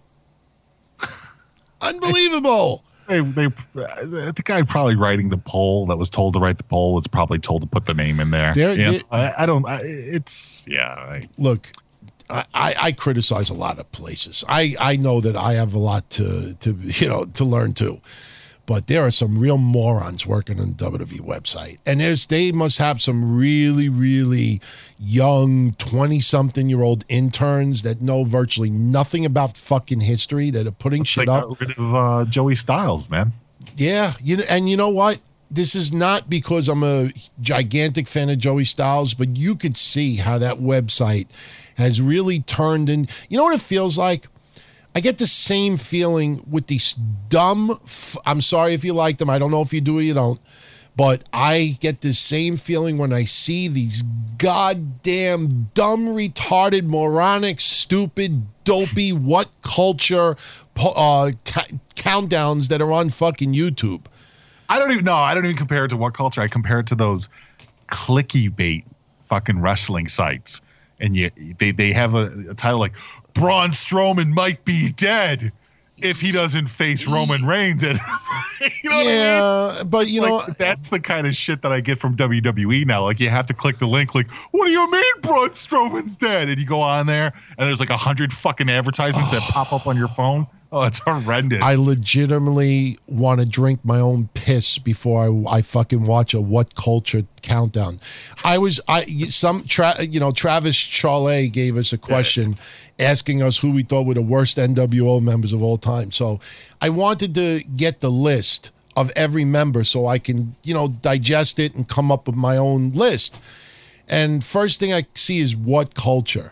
And they do a fucking countdown. And on this countdown is Ravishing Rick Rude, Bret Hart. And I'm saying to myself, wait a minute.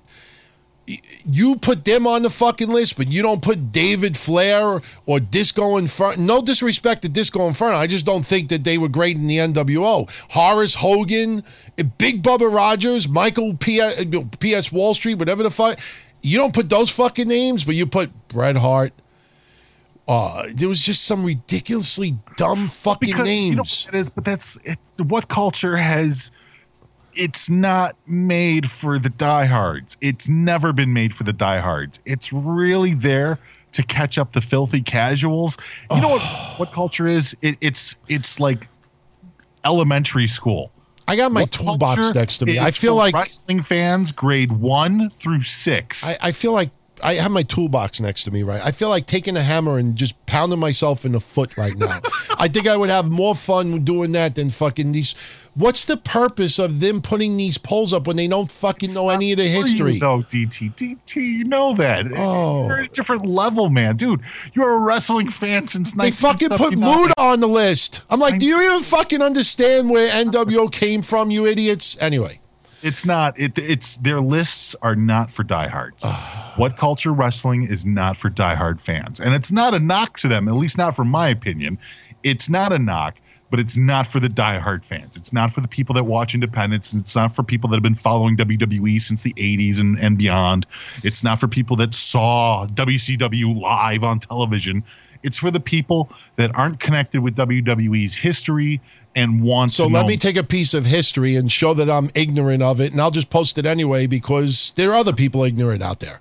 Dude, I agree with you. That's what you're saying. It's elementary school wrestling. You know what? If Kev is listening or Rocked or anything else, tomorrow I'm doing a top 10 countdown of fucking death metal.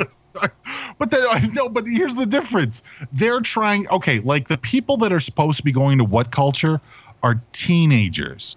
I imagine that a majority of the majority of their traffic, I don't know, but I would assume that a majority of What Culture traffic to their videos, to the website and everything else is probably kids from 9 to 16. Why would kids 9 to 16 care about the NWO? They don't. They want to know more about wrestling and What Culture gives them. That's a pretty horrible way of learning. No, but I mean, it's like all those fucking fast food facts. Like back in the day, we would get them. That's exactly what it is. It's fast food wrestling facts. Okay.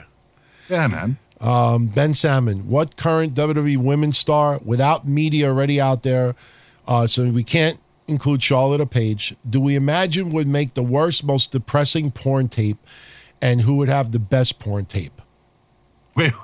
So What? basically what Ben Salmon is asking us is that, excluding any women who has footage already out there of them nude, who do we think would have the best porn tape and the worst porn tape? I don't know, man. I mean, Pick Mickey James, huh? I don't know. It's Caitlyn. Caitlyn needs to be doing some kind of a porn tape. Yeah, I could see that. She is thick. Oh, dear Lord, that woman is thick. You know, I never liked her when she first came around. I am impressed with her physique. I don't know if WWE would allow her to wear what she's posing in some of these pictures. And some of them look like they could be wrestling outfits. Honestly, I don't mean to sound like a dick. I'd get rid of Dana Brooke and put Caitlyn in her place. As far as like that strong built, physique woman. I'm not saying the other women don't have physiques, but now I think for depressing, I think a lot of people would find this depressing, but I think it would also be kind of good. I think a Tamina porn where it's titled "I Found My Pocket." Oh, come on, Tamina. Oh God, you know what? Shout out to Tamina. I don't, no disrespect. I don't mean it personal, but she did make my list. Andy Blanco. Yeah. I don't know, what other people out there. Now, my suggestion, everybody out there, go on WWE's website, click the Superstar section, and go through the list before you take what I say too literally. Yes, all right, but Andy Blanco, wanted us to do the bus flip.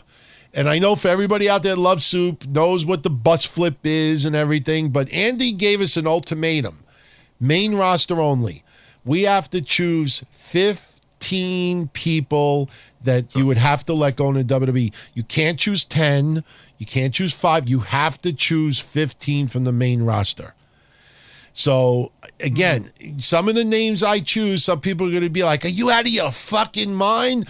You go out there and, anybody listening on the download, you could pause this, go on WWE.com, make up your top 15 list, and then listen to what we get into.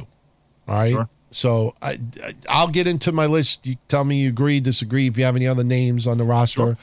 Sure. Here's who I chose. And let me say, it wasn't easy to come up with 15. I will tell you that there are 5 people on here that I would have kept. Yeah. If it was a top 10, I would have left out 5 people. I'll tell you the people who I would have left out, but I put them on this list to make 15. Ty Dillinger I'd get rid of. Ty Dillinger, nice guy, talented. Nothing about him stands out. Need to make him a clown or something or a lackey to get anything, any type of buzz at all. If you take away 10, chop off his hands, and he can't do 10 anymore, you don't have anything else. You don't have anything else. The only thing about 10, the perfect 10. That's all there is about him. Nothing personal. If I had a top 10 instead of top 15, I would have kept Ty Dillinger on the roster. But since it's top 15, he's gone. All right. Next on my list, who I would have kept also, but since it's 15, he's gone too. Lince Dorado. Oh, Lindsay, yeah. They have too many masks there. Too many masks. I like, Sin Cara.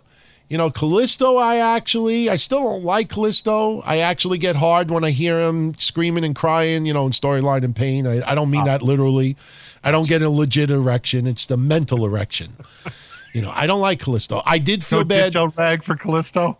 I did feel bad when he got hit with the water bottle. I will say that. I did. I'm not that, but I never liked Kalisto. He's just the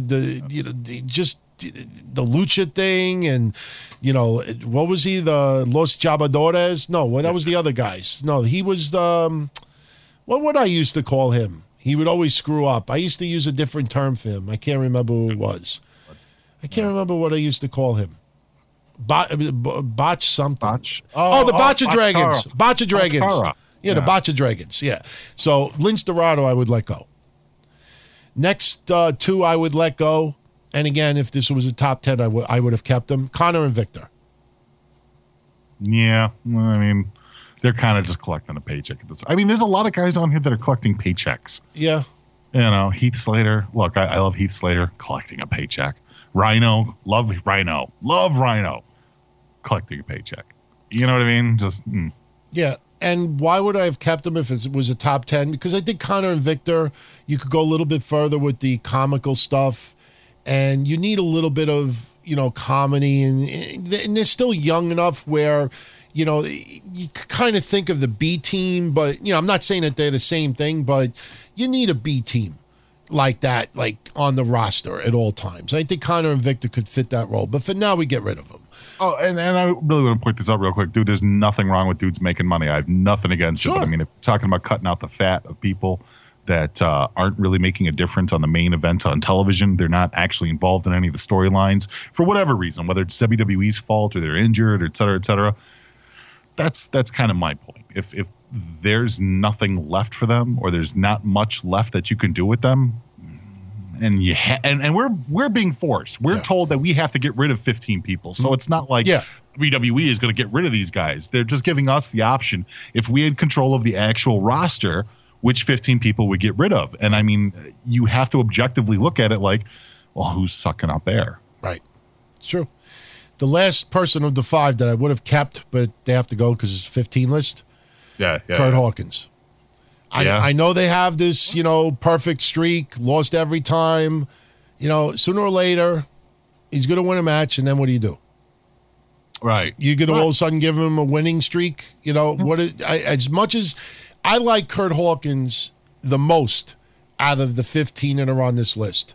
Oh, yeah. But you take away that losing streak, what do you really have? I would love for WWE to utilize him a little bit better. And that leads to the next person on my list, Zack Ryder.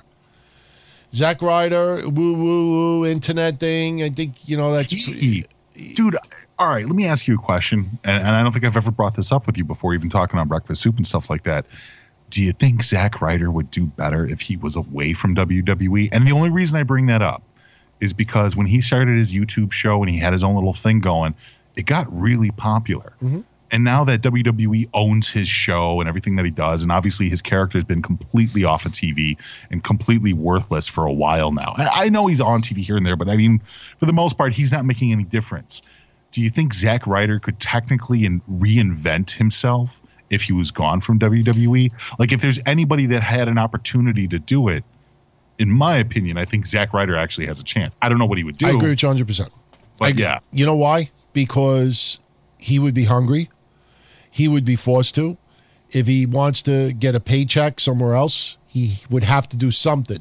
So now, I mean, wrestling. Like, I mean, I could see Zack Ryder kind of doing his own show. Well, that's what I'm saying. If he's gone, he's got to come up with some type of income. And I'm sorry, a Patreon show is probably not going to be enough for him. You know what I'm saying? Like, a lot of people think, I do a Patreon. I love it. Phil is saying Bullet Club. Zack Ryder in the Bullet Club. You know what? I'm not saying he would be good in the Bullet Club, but I've seen stranger shit happen over the years in wrestling. I've seen transformations of people that you would never in a million years. The one that always blows me away to this day that I honestly thought was going to go so much fucking further and it never did, when Alex Wright became Berlin. Oh, you know what? I was close with you there. I was thinking about Vincent in the NWO. Well, he's on a different list we'll get into a little bit later, but all right. Next on my list, Tamina. It's time. No, you can't get rid of Tamina. Yeah, it's time. What's the matter with you? It's time. She is constant entertainment. You're crazy. That woman looks for pockets like a professional. I have never seen anybody in WWE stare into a camera with such professionalism like Tamina does. I smell sarcasm coming from your area. I know we're supposed to hear each other. I didn't know I could smell you through the computer. It smells like sarcasm. Next on my list, Sarah Logan. I think everybody expected that. That's what she does. They look at each other. You ready? Let's all slap the ring. Let me put a little extra mascara. Let me fucking talking gibberish because I'm really down south, and you like a gay meat. I mean, please. I don't care. I don't care what she does behind the scenes. If she does great shit for WWE behind the scenes, Let her work behind the scenes. Yeah. She brings nothing on TV to the table. And someone out there will probably say, wow, he's getting all upset about Sarah. I don't fucking get upset at these people. I talk loud, whatever. Next on my list, Peyton Royce and Billy Kay. Get rid of fucking both of them. You know what that told me? But not before they do a WWE sanctioned Brazzers tape. You and I kind of teased this on the last Breakfast Soup. That it seems like WWE is more concerned about signing people from, certain parts of the world than actually with their ability. And I'm sorry to Billy Kay and Peyton Royce, but you know what they look like? I talked about this, kind of wrote about it on Twitter today. I think there's some people out there that don't realize that when they like pictures on Twitter, and you follow them, or you follow you or something, that the other people could see what you have liked. And I've noticed for quite some time now, and I brought it to attention because even Saturday it happened again with my girlfriend. My girlfriend doesn't use Twitter. I happen to be on Twitter looking at my stuff. I'm going down my feed. My girlfriend slaps me in the head. I mean, really slaps me hard. And I was like, what the fuck you doing? She's like, why are you following these fucking underage girls? And and I'm like, what are you talking about? Why are you following these underage girls? Who is that? And I'm like, I'm not following them. That's not my fucking... Are you on your page? Yes. So why is this fucking girl on your wall? And then I showed her. I was like, wait a minute. I followed this person on Twitter. That person liked that girl's photo. So it shows up on my feed. So now she understands it. But she's even angrier now because she's like, why are you following these creeps on Twitter? And I'm like, well, there's some people that if I get rid of them, then, they're going to know. I wasn't sure where you were going with that because, my woman does the same thing. She sees me following, hot girls like Tamina and stuff like that. And she's like, why are you following this girl? Well, I'll tell you where I'm going with this with Billy Kay and Peyton Royce. Yes, sir. So there are some people I follow that do like women's pics all the time. But these are girls in their 20s. Mid-20s, late 20s, fine. No issues with that. I'm not talking about 20-somethings or 30-somethings. I'm not talking about them. But to me, Billy Kay and Peyton Royce look like two girls that would show up on your feed that decided to post a picture of themselves right before they go to a club or they're inside the club and someone else is liking their pics or this, you know what I mean? Like they look like two girls that you would see show up on a Twitter feed with extra fucking makeup on and tight fucking jeans. Just because you have an overseas accent and you sound a little fucking annoying, that doesn't make you a WWE superstar. And Billy Kay and Peyton Royce are nice to look at, but you know what? Every day there's about 80 fucking photos that show up on my feed that are nice to look at. I don't know why they're on the roster other than, let me say this, and this is where I teased from last edition of Breakfast Soup. I ask everybody out there, if Billy Kay and Peyton Royce weren't from where they came from, would they be on the WWE roster right now? No. That should tell you something. I think people understand that too. Like, it's something that you don't want to publicly say too often. Oh, I don't give a shit. I speak my mind. I'm sorry if people can't handle it. You know what I mean, though? I mean, people will fucking. It's 2018. People knee jerk to everything, DT. But I'm just saying, yeah. If these girls weren't Aussies, if they happen to be two girls from Detroit, yeah, I don't think they would have. Just like that Cortez Ocasio chick from that's running for office from the Bronx. If she wasn't a cute Latino, she would have no fucking attention whatsoever right now. Yeah. That's just the way it is. Next on my list, Primo and Epico Cologne. Yes.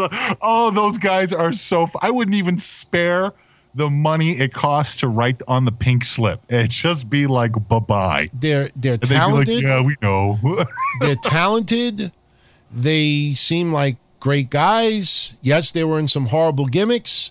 But to me, they look like, if I had like a nice, in my refrigerator, like a nice plate of Platanos and maybe some roasted corn, that's about 3 weeks past the expiration date. At some point, it actually looked good, but now it's just it's time for them to go. Time for them to go. Yes. Next on my list, I don't think it's any surprise to anyone, Dana Brooke. Yeah. She's, you know what? And it's a real sad reason that she's still there. The rumored reason that she's still there is because WWE felt bad about the way that her boyfriend passed while she was on the roster. I don't know if that's truth, but there's been a lot of credence to that rumor that that's the only reason she still has a job. You know, what are you going to do with her? She really is just. She's out there to be eye candy for Titus. I could make such a fucked up joke right now, but you know what? What, Oreo cookie jokes? No, nothing racial. No. It would have to do with death and her situation. But I'll just say this. All right. No, I wouldn't go there. It's a fucked up situation what happened with her. I mean, it's just a tragedy. It's sad. Oh yeah, no, it's fun. I won't go there with that, but. Unfortunately, she's just. I was watching because it was This Week in History, which those listening live will get soon. This is the anniversary of Bayley's debut, and they took on Charlotte and Dana Brooke. And ironically, that was the fucking match when we talked about it at the time that Dana Brooke went into the corner but went there too soon. So she's just standing there like a deer in headlights. And then Bayley hits her with the move, and it was just fun. She hasn't improved at all. She hasn't improved at all. You know what she reminds me of? She reminds me of someone who has a car with a bad transmission leak and a fucked up engine, and then parks the car for 2.5 years or 3 years or whatever it is, and then comes back and starts the car up, and then realizes, I got a fucking blown engine and then a transmission leak. Just because time has gone by doesn't mean the fucking leak got any better. She's still not good. Now, a real quick question, just a little amendment to that choice that you have there with Dana Brooke. Yeah. If you had the option between her, Summer Rae, or Emma, would Dana Brooke still be the one to go? Yes. Okay. I would keep Emma because Emma was talented. She put on some great matches with Asuka. And Summer Rae, I think she got a little bit of a bad deal. Okay. Got 2 names left. Baron Corbin. See, that's just a fantasy. Now you're playing with our fantasies. I'm not doing it just to troll, but seriously, I watched his match with Finn Balor earlier, and don't get me wrong, Baron Corbin has improved from a year ago. Without a doubt, he's improved. Sure. But he's a little bit taller than a normal person. He's a little bit heavier than a normal person. But there's fucking 95 other people that you could fucking put in his place that would have a little more talent, a little more charisma. Because he's the constable? The fuck is that? Tajiri was in the fucking management. You could put Yuji was fucking doing stuff in storyline. I mean, there's nothing about Baron Corbin that stands out for me. He is no longer a lone wolf. He fucking had receding fucking long hair that looked like a mop. Now you shaved the head. He's the constable for Stephanie. What do you really have there? There is nothing there that's beneficial for me. I did actually pop a little tonight for Roman Reigns bitch slapping Baron Corbin. That felt nice. How dumb was that? It was very dumb. The Miami PD is standing right there and they don't, you're under arrest. Yeah. They just stood there and watched it. Bitch slapping Baron Corbin is okay at Miami. I was like, well, you know what? Maybe Baron Corbin's part black. We didn't know about it. And maybe that's why the Miami PD just looked the other way.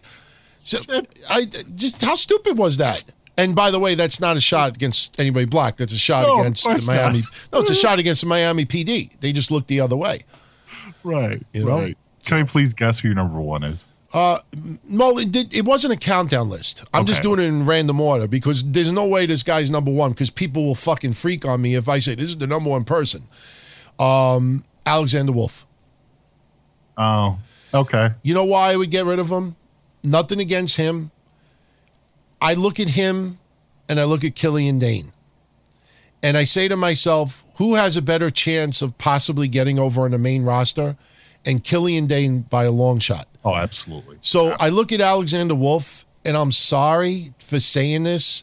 Alexander Wolf looks like anybody on fucking Twitter that's down south, sitting in a trailer park, drinking a couple of beers, wearing flip-flops with overgrown toenails that just look like that they smell, who happens to wrestle pretty damn good.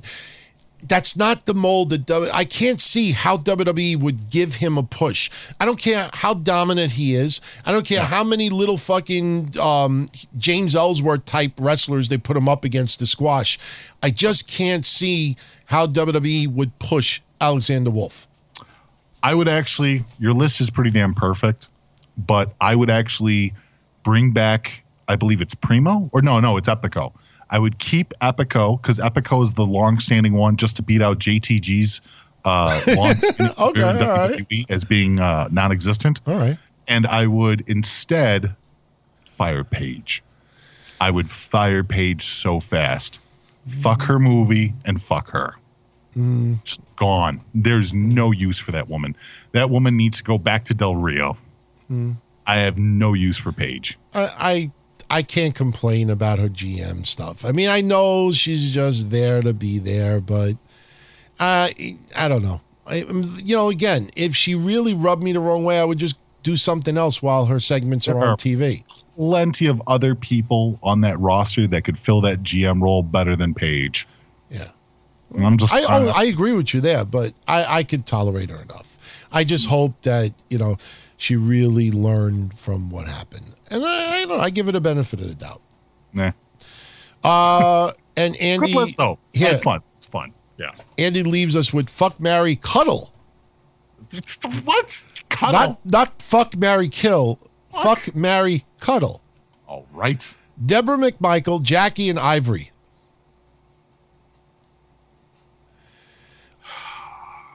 I would marry Ivory, I would fuck Jacqueline, and I would just cuddle Deborah. I would just cuddle. I wouldn't want to marry or have sex with Deborah. I don't like blondes, and not my style. And to me, I just think of that Nathan Ward guy that time. Remember when he did that fucking interview tour that, millions of people wanted to see her in TNA, and he actually suckered radio stations into interviewing Deborah? This big, sign Deborah to TNA thing, and all it was Nathan Ward fucking tried to, I think, have sex with her or something. Yeah. Anybody that wants to go to search, just type Ward in our archives for the DTKC shows, and you'll see the articles from then. I don't remember the guy's actual name. I don't remember, but you go back 12, 13 years, you'll find it. I would fuck Jackie till her toes curled. I would marry Deborah so I could be the third one on the list of Steve McMichael and Stone Cold Steve Austin. And I would cuddle Ivory because she's cuddle. Okay. All right. Here's another one for you. Edward Vary. Fuck, marry, cuddle. Remember, I should mention this. The reason why cuddle's been said more than once is because all these questions were public on Patreon. Usually everybody sends them PM so other people can't see each other's questions. This time, so Patreon changed fuck, marry, kill to cuddle? Yeah, they took it upon themselves to write fuck, marry, cuddle. Oh, boo. Hey, I don't mind. Edward Vary. Fuck, marry, cuddle. Io Shirai, Kairi Sane, Asuka. How about I would fuck Io Shirai, I would fuck Kairi Sane, and I would fuck Asuka. Can I do that? You can do that. Sure, why not? All right, I'll go with you with that. All right. Shout out to Rock. I know he enjoyed the bus flip conversation. Raheem, the Ebony Dream. Better Women's Champ, Harvey Whippleman and Nia Jax. Oh, come on. I'm telling you, at the who very... can possibly beat Harvey Whippleman? Nia was good at the end. She did her best. At the end, the worst. No, when she fought Ronda Rousey, that was the best match of her career. Oh, yeah. You're right, dude. That girl is teeming with the ability and talent to be a believable monster in WWE, and the problem that they keep having is they give her the fucking mic. Yeah. They need to stop doing that. Yeah. Every single time she talks on the mic, she ruins the allure of her character to the point where I don't know if I think it's irreparable now. I don't think you can ever bring her back. You would literally have to take her off a TV for 6 months. You'd have to give her Dean Ambrose treatment. You'd have to take her off fucking TV, not mention her, pretend she didn't exist, pull all of her merchandise from WWE.com, and then bring her back under a mask a la Kane or Bane. Have you noticed Nia is posing more online, showing skin? Yeah, that's fine. No, I compliment her. I mean, she's thick, but sure. I have no complaints about her at all. Right. I actually give her credit. I mean, I'm saying this with the almost sincerity. I was laughing. Yeah, I was laughing at somebody in the chat where you say Nia gives great PSAs. Yeah, well, I will say this. Honestly, I will tell this with honesty. I have not yet grabbed the Jit Gel Reg for Nia Jax. Really? Okay. Yeah, not yet. She hasn't given you that special moment yet? I haven't gotten the special feeling yet. I might have fucking so basked a couple of knuckle children out, Okay. Very quickly, I may have to ask you. I know I'm putting you on the spot, but unless we go through some of these a little bit faster, I was going to say, maybe you want to join me on Breakfast with I don't care. Yeah, tell you what, give me 1 second. I'll be right back. I'm going to grab a tea okay, I'm going to do some shout-outs really quick. All right, dude. Shout out to our associate producers of our Patreon. Thank you for your support as always. As I say, everyone on Patreon, especially our associate producers, they are the reasons why the Don, Tony, Kevin Castro Breakfast with Blassie is free. They just really not only help us financially, but really help us as far as where these shows go and the content. And they are truly the stockholders in what we do. So if you wouldn't mind, I'd like to give some shout outs and then we'll get right back into more stuff. I do have a bunch of wrestling news we're going to get into next and stuff that I think you'll really be interested in. So I want to shout out Chris Harris again, Tyke Z Bowers, Razorback Rob, Jerry Stewart, Magic Johnson, Paul Woods Jr., Rich Maharg, Adam DeMoy, Diogo Nobre, Johnny Marin, Michael Westfall, Brandon Foley, Charles Lentz, Villainous Havoc, Courtney Summers, Evil Baker. It's not Butcher anymore, so I still have Croissant and Salami on here, but I'm going to have to change that for next week.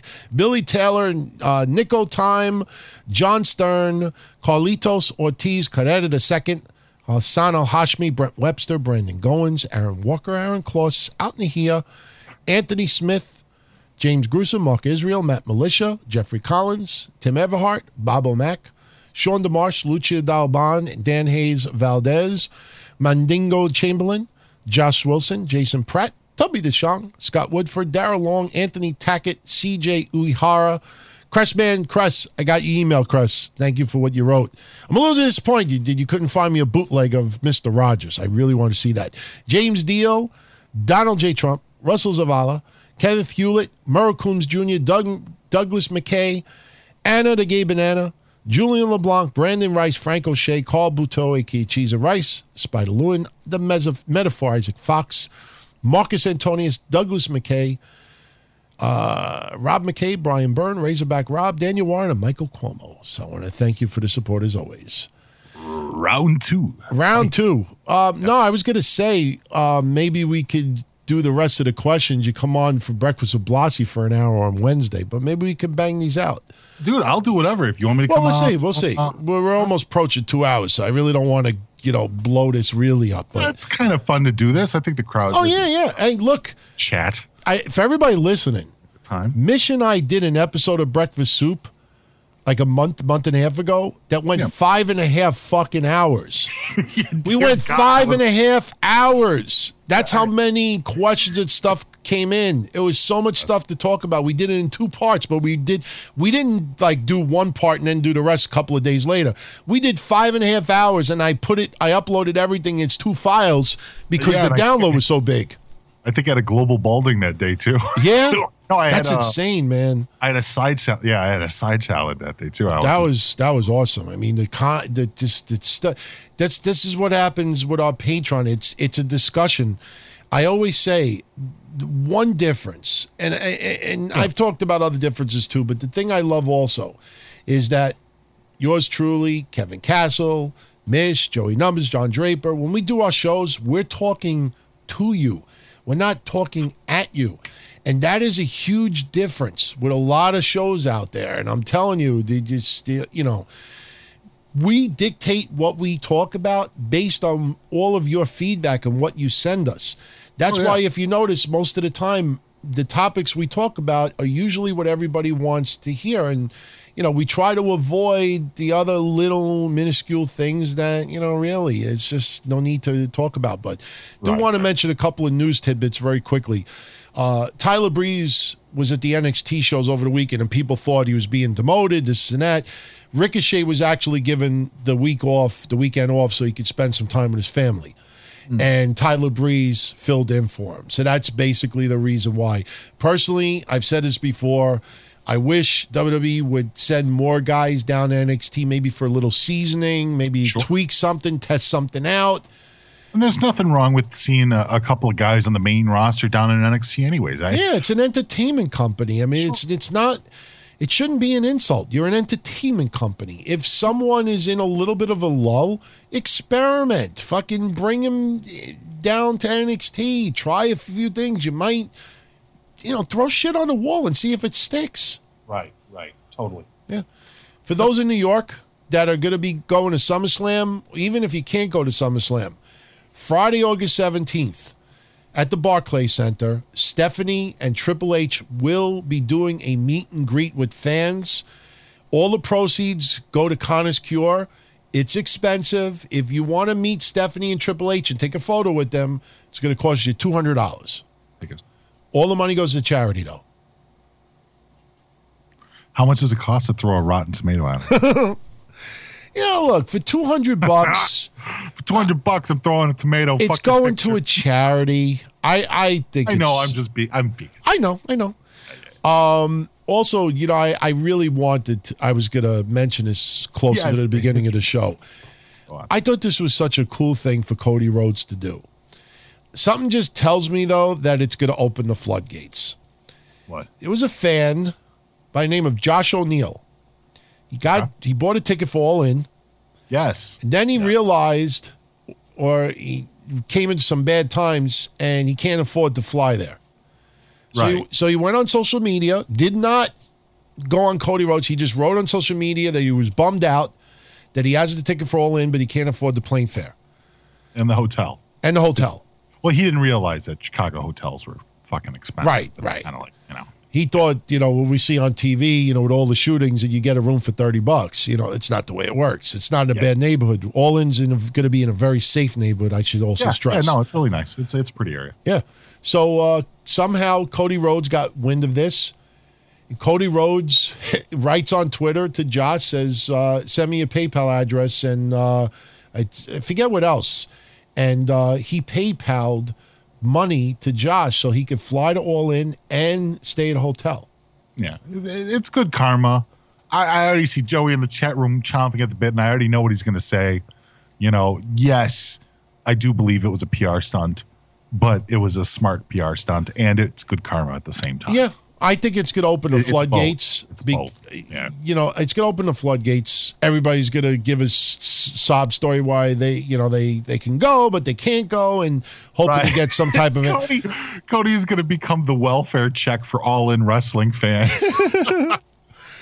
You see, that tragedy that happened a week and a half ago, where that duck boat overturned and that woman lost 7 people in her family. What?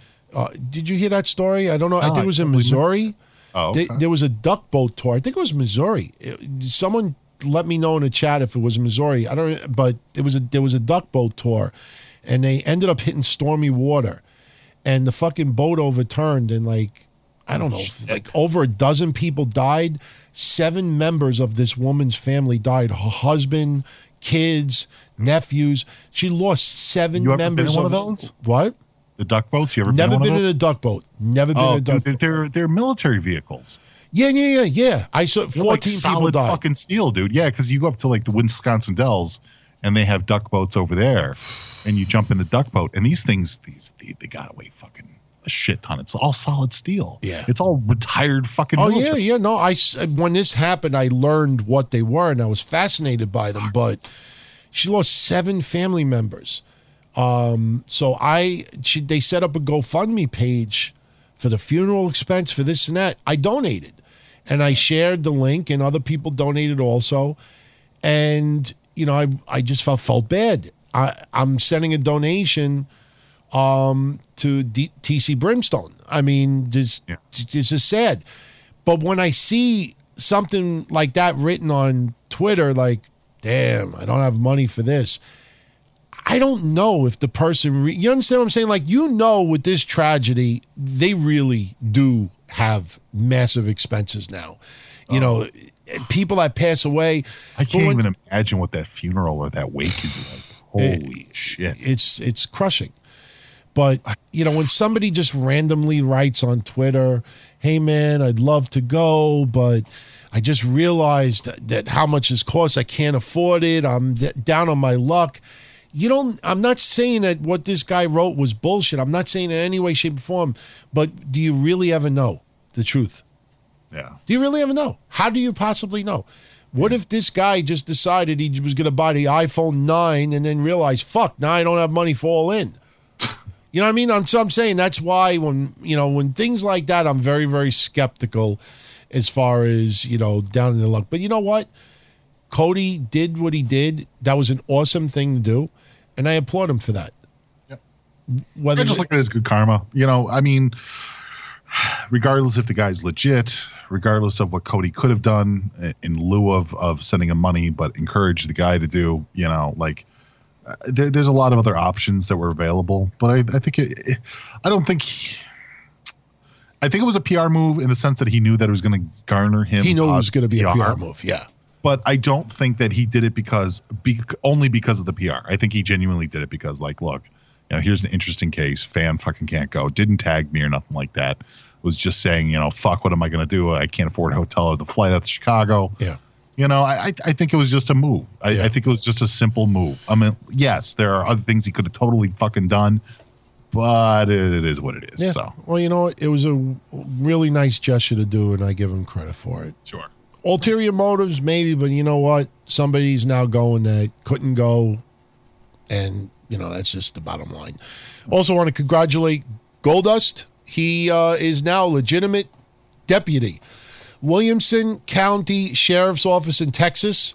I don't know if this was a bucket list or not, but he is now actually a deputy for that sheriff's office, and he is, he's really fighting crime. I have a real appreciation for Goldust in recent years. I don't know,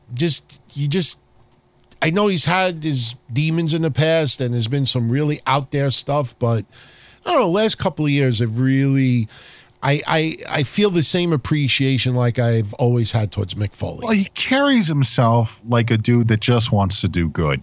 Yeah. He doesn't carry himself like a guy who, remember, I'm Goldust. Yeah. Like, he doesn't even cling to his own character that he's still active on television. He just really carries himself like, look, I am Goldust, but at the same point, it's like I'm also a dude. I've got my own life aspirations, my own goals and stuff like that. He hasn't had the best relationship over the years, with his ex-wife and stuff. And I don't know. I obviously, his daddy passed, and it's just, he doesn't strike me as a guy who wants to do anything but live his life. Right. Got a question. Got a couple other tidbits of wrestling news, but we got 18 questions still. Sure. Want to carry it over to Breakfast with Blassie Wednesday for about an hour or so? Totally your call, man. Like I said, I mean, we can either hammer this out tonight. We could do it on Wednesday, or we'll see. We'll go like another. We've gone 2 hours already, so we'll go another 30 minutes to see where we're left. Cool. Owen Hart inducted over the weekend in the Luthez George Tragos Hall of Fame. Yeah. I think this is going to open the doors of a possibility of him going in the WWE Hall of Fame. I hope so. If I was WWE, I'd put him in anyway. And, look, if Owen's family, his wife and, doesn't want to accept it, Brett will show up. Others will show up. Sure. Maybe they can't do a certain video package or stuff. I'm sure they could do something. I know they don't want to, force their hand and give an ultimatum to his wife, but I think you need to give an ultimatum to his wife. Yeah, it's a interesting situation that they're stuck with. Yeah. But at the same point, what do you do? Yeah. I understand the need to respect the family, but at the same time, there are a lot of fans too that want to pay homage. Sure. So yeah, I didn't think this was any big deal about it, but people are, you and I have said this, yeah, people out there love seeing people feud because it's more entertaining than the storylines you see on TV. I've been saying that, Monica, for 20 years. Somebody wrote on Twitter that now's the perfect time for the King to come back, meaning Neville. The King. Yeah, the King of the Cruiserweights. Yes. So Cedric Alexander hijacked the conversation and wrote, because the person said the King. He hijacked the conversation and he wrote, "You mean quitter?" Oh. So a lot of people were like, "Oh, Cedric Alexander's trying to start something over here." Snap. Yeah, he knew it was going to generate a little bit of a buzz or attention, but yeah. I would like to see Neville back. Why isn't he back? You know what I mean? It's like... Right. There's nothing wrong with Neville. Neville was a very solid character for 205 Live. He was very recognized. I would say he was the second most recognized 205 Live character behind Enzo. Yes. So, absolutely. The division is absolutely suffering without his presence. So if he comes back there, good. Bring some more buzz over to 205 Live. Give us a reason to watch it more consistently. Totally agree. John Medhurst, I don't think we get World of Sport here in the United States. No. I know it started airing over the weekend in the UK, and I know it airs on ITV. Here in New York, we get ITV Gold, but I don't believe it's the same channel. Mm. So I heard it drew. Yeah, somebody asked me about World of Sport before too, and I don't think we get it. Local Comcast here, I don't think we get it either. So it got over 1 million viewers over the weekend. Really? When you realize Impact Wrestling only gets 300,000, and fucking World of Sport got 1 million. Well, there's no surprise that all the WWE fans, even from the mid 2000s and stuff, went somewhere. They didn't all just fucking quit existing. Yeah, the biggest name on that show is Wade Barrett. I think people are still hungry, man. People are still hungry. That's why do you see so many NJPW fucking fans all of a sudden? Yeah. You know what I mean? It's people are hungry for an alternative, and Impact didn't. To be fair to Impact, Slammiversary was fun to watch. And to be fair to Lucha Underground, the last few episodes I saw were fun to watch. Yes. But nobody's been able to really fucking rein in that American audience to watch this stuff, or these wrestling fans to watch something new. So if there's a new option out there and people are liking it, good. Good. I'd love to see another contender, There's a small American audience, younger fans, 20-somethings, maybe 30s, that missed out on the NWO and are begging, not begging outwardly, but subconsciously, begging for an NWO faction to attach to, where they could wear the shirts, feel like they're all part of a clique. And I think that's why Bullet Club really caught on in the United States. Small audience, but enough where you got to give them nothing but credit. But I think that's what it was more than anything. Right. Because a lot of these wrestlers in the Bullet Club were around 10 years ago, and these same American fans didn't really pay much mind to them. Well, that's the thing, too, is that people want to bring back the days, or they look back at the days of the Attitude Era where they had all these millions upon millions of, ratings of fans and stuff like that. The fans didn't quit liking wrestling. They quit liking WWE. Mm. These people that haven't watched wrestling in a while and only watched WWE still enjoyed the wrestling that they saw for one reason or another. And if there's another promotion or whatever, or company out there that can spark some love and bring some of these wrestling fans back underneath a new banner, good. Good. Wrestling is still fun, folks. And it's still totally fun. Wrestling fans are brutal to each other sometimes, but we all still enjoy wrestling in one form or another. Yeah. Whether you like the old days or the new school stuff or international, et cetera, people still love wrestling. So I agree. Speaking of New Japan, I thought this was one of the, there's a lot of articles out there that when you actually read it and take a step back, you realize the dumbness of it. But there's an actual article floating around that if Shinsuke leaves WWE, he's going to go back to New Japan. And I read that article and I let it sink in for a minute, and I said to myself, where's he supposed to go, Noah? You know, I'm like, no fucking shit. He's going to go back to Japan. No, what is he going to do? He's going to go to fucking NWO Black? He ain't going anywhere, dude. You know what he's doing? He's building up his nest egg right now. That's exactly what he's doing. That's why his book is being re-released. Yeah. That was fucking released years ago because he's going to capitalize on it. He ain't fucking releasing that book and then, bye-bye. Dude, actually, holy shit. What? That's messed up. I remember pre-purchasing that book and I totally forgot all about it. It's about to be released. Okay, well, I purchased that probably about 7 months ago. Well, you should be getting it very soon then. All right. Speaking of NWO, nice little segues. Not intentional. Travis Charlotte. By the way, Travis, your autographed Aleister Black card, it's on its way to me. As soon as I get it, it will be on its way to you. So he won one of the contests recently. All the members of the NWO, who is some of the worst, and he also wanted to know what indie wrestler we'd like to see in the WWE that's not in the Bullet Club or New Japan. Travis, there's a couple of people in Impact Wrestling.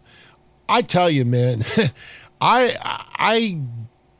Pentagon Jr., I don't know why. I know people are going to say, WWE would misuse him. There's no way they're going to allow Pentagon Jr. to have the matches like he's having in Impact Wrestling. I don't know. I think Pentagon Jr. Could really, not on a level of Rey Mysterio, but would fucking surpass all these masked wrestlers in a second. Guy would sell insane amounts of merchandise. Why Impact Wrestling isn't throwing a little investment out there and trying to get some big-time Pentagon Jr. merchandise? I'm not just talking about a shirt. I mean, they should be that guy should be selling massive amounts of merchandise right now. Yeah. So honestly, I would say after the Slammiversary showing, man, why can't they get Homicide and Hernandez in WWE? They've been trying to get a Latin group over in WWE for a long fucking minute now, and they've tried multiple different angles and gimmicks and guys, and I think LAX would be a nice addition to WWE with a positive fanfare showing. The original LAX, not the new LAX, I don't know how WWE would use Hernandez and Homicide. I think that they could go down to NXT, clean up a little bit, work out a little bit, do some matches down there, and I think they'd be fun. I don't know. That's my opinion. Yeah. I mean, Homicide, obviously. Homicide, he could have awesome matches. Finn Balor, Samoa Joe, AJ Styles, Sami Zayn. You go down the list. I mean, I don't know if WWE would utilize them the right way. People are saying that they're too old. Dude, Joey's even saying that they're too old. Come on. They fucking gave Bubba and Devon a chance. They trucked out AJ. They're not that old. I mean, they're not that old. And not only that, I mean, some of the wrestlers that are on the roster that are fairly new are getting close to 40. I don't know if people realize some of them are approaching 40 that are just getting their notoriety now in the WWE. Yeah, I'm trying to take a look. Oh, shit. Homicide is 41? Fuck. That's not that old. I didn't think he was 41, though. Holy shit. And Hernandez is 45. Okay. Well, these dudes look fucking amazing for being in their 40s. They could still do it. Wow. I'm still blown away. I didn't even realize they were that old. Even if Homicide was there for next 3 to 5 years, that's only 45. That's still younger than some people on the main roster. No, I totally get. I didn't realize they were that old. Just to fucking put it out there, they really don't look their age. Yeah, those guys have really beaten the fucking Grim Reaper stick. So, yeah. As far as NWO members that to me just didn't click in the NWO, this in no way, shape, or form am I saying that some of these wrestlers didn't do well in other ways. Yeah, it does. I'm just saying that as far as the NWO faction goes, I don't think they worked out great at all. Vincent, the Disciple, Michael Wall Street, Big Bubba Rogers, Kurt Hennig, Brian Adams, Horace Hogan, Disco Inferno, David Flair, Jeff Jarrett, Ron, and Don Harris. I agree. Yes. I mean, Jeff Jarrett, Kurt Hennig, I could see, in a different great wrestlers, but they weren't great NWO members. Yeah, I didn't like any of them in the NWO. Sure. So, Andrew 914, in my opinion, why is it that our video could sell ECW and indie shows with original music, gets away with it, but WWE Network edits it? Very simply, because these music companies haven't sent cease and desist letters to our video.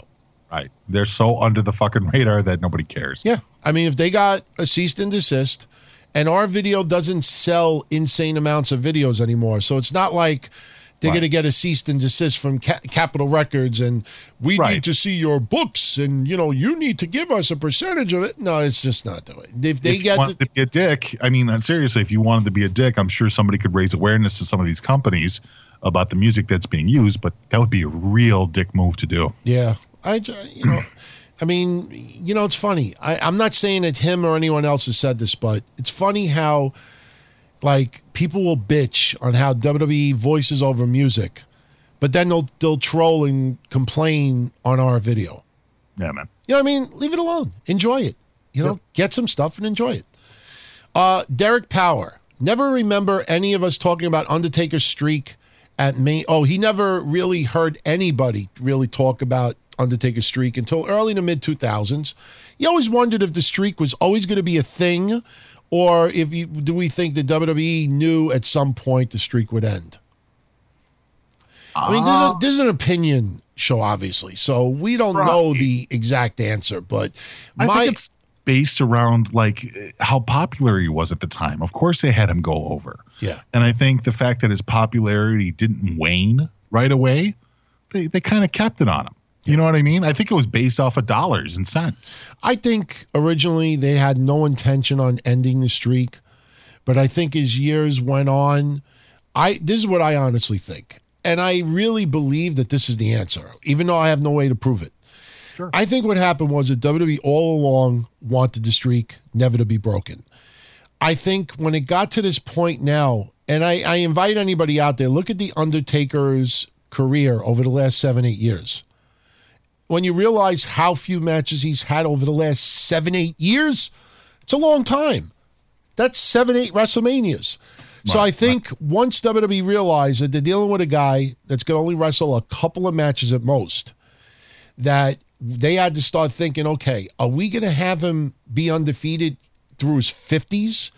Or if he has a really subpar performance, but we still want him to be at WrestleMania, he's still an attraction, he's still beloved, and Undertaker still wants to be there, do we still keep giving him wins no matter what? And I think once they realize that Undertaker is now mortal and that, he can't put on the caliber he used to, that they started to realize, okay, if we're going to keep Undertaker on WrestleMania, we have to get rid of this streak.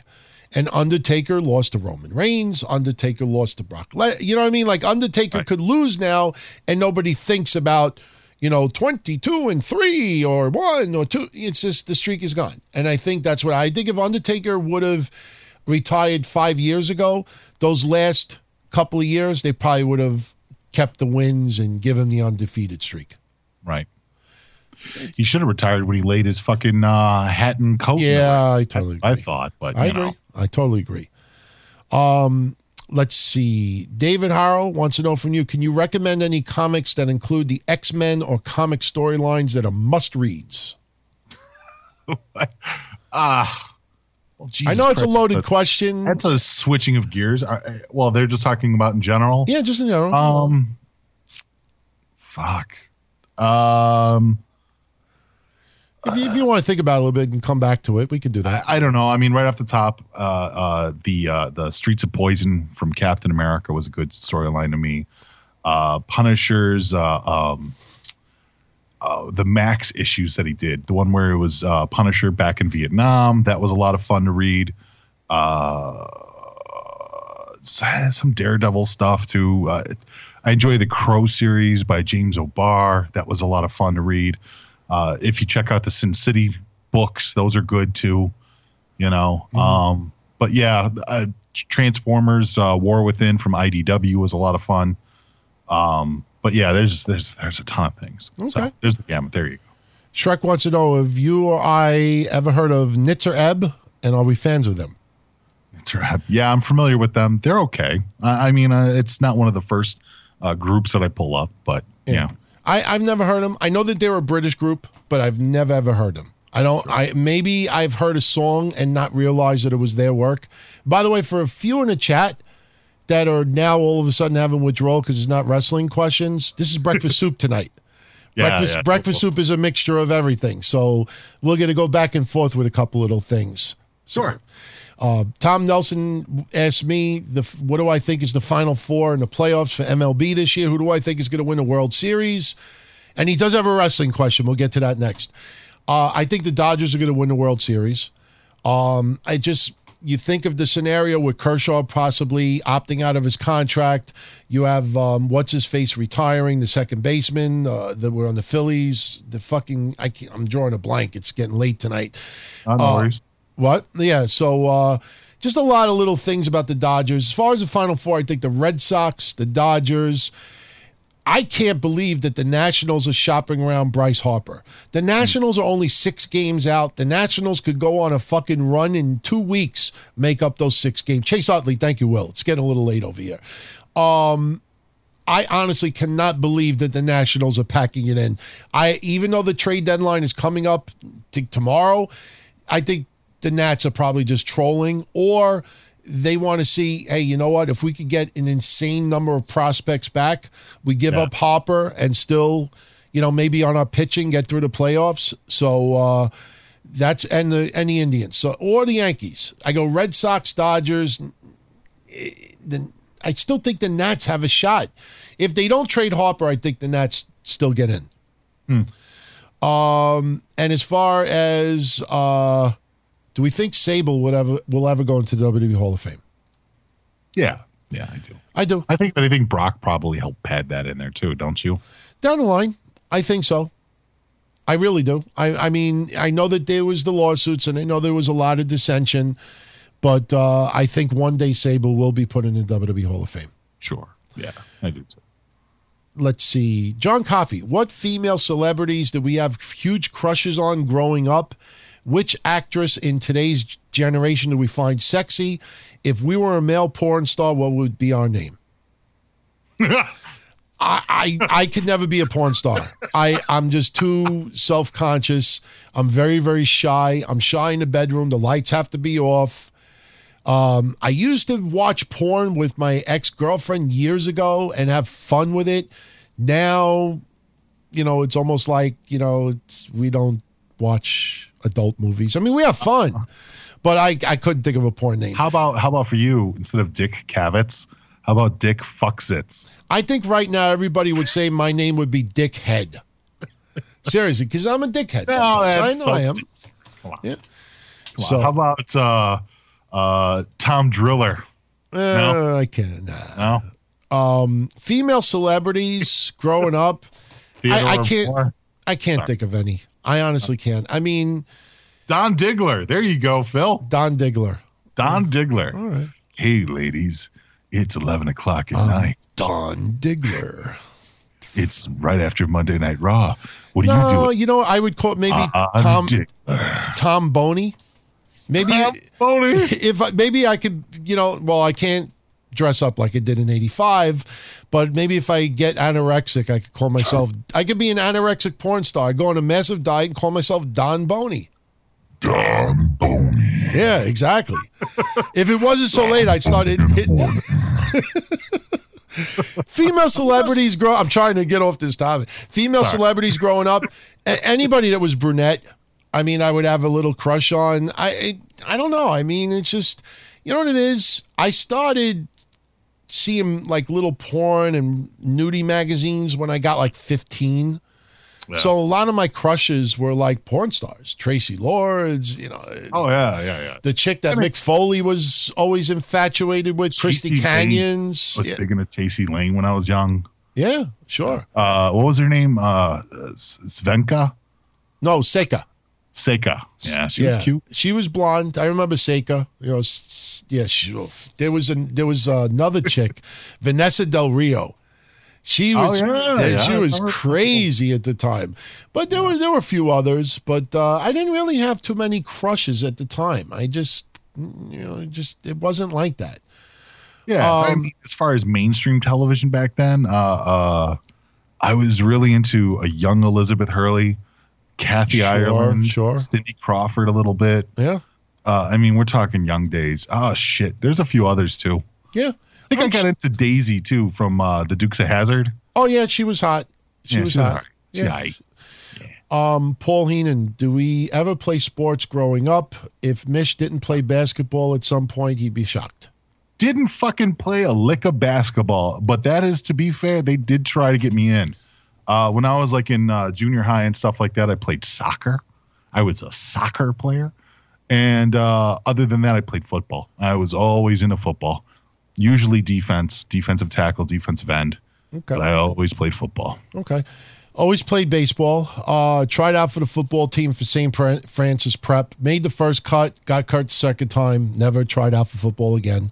Loved playing baseball.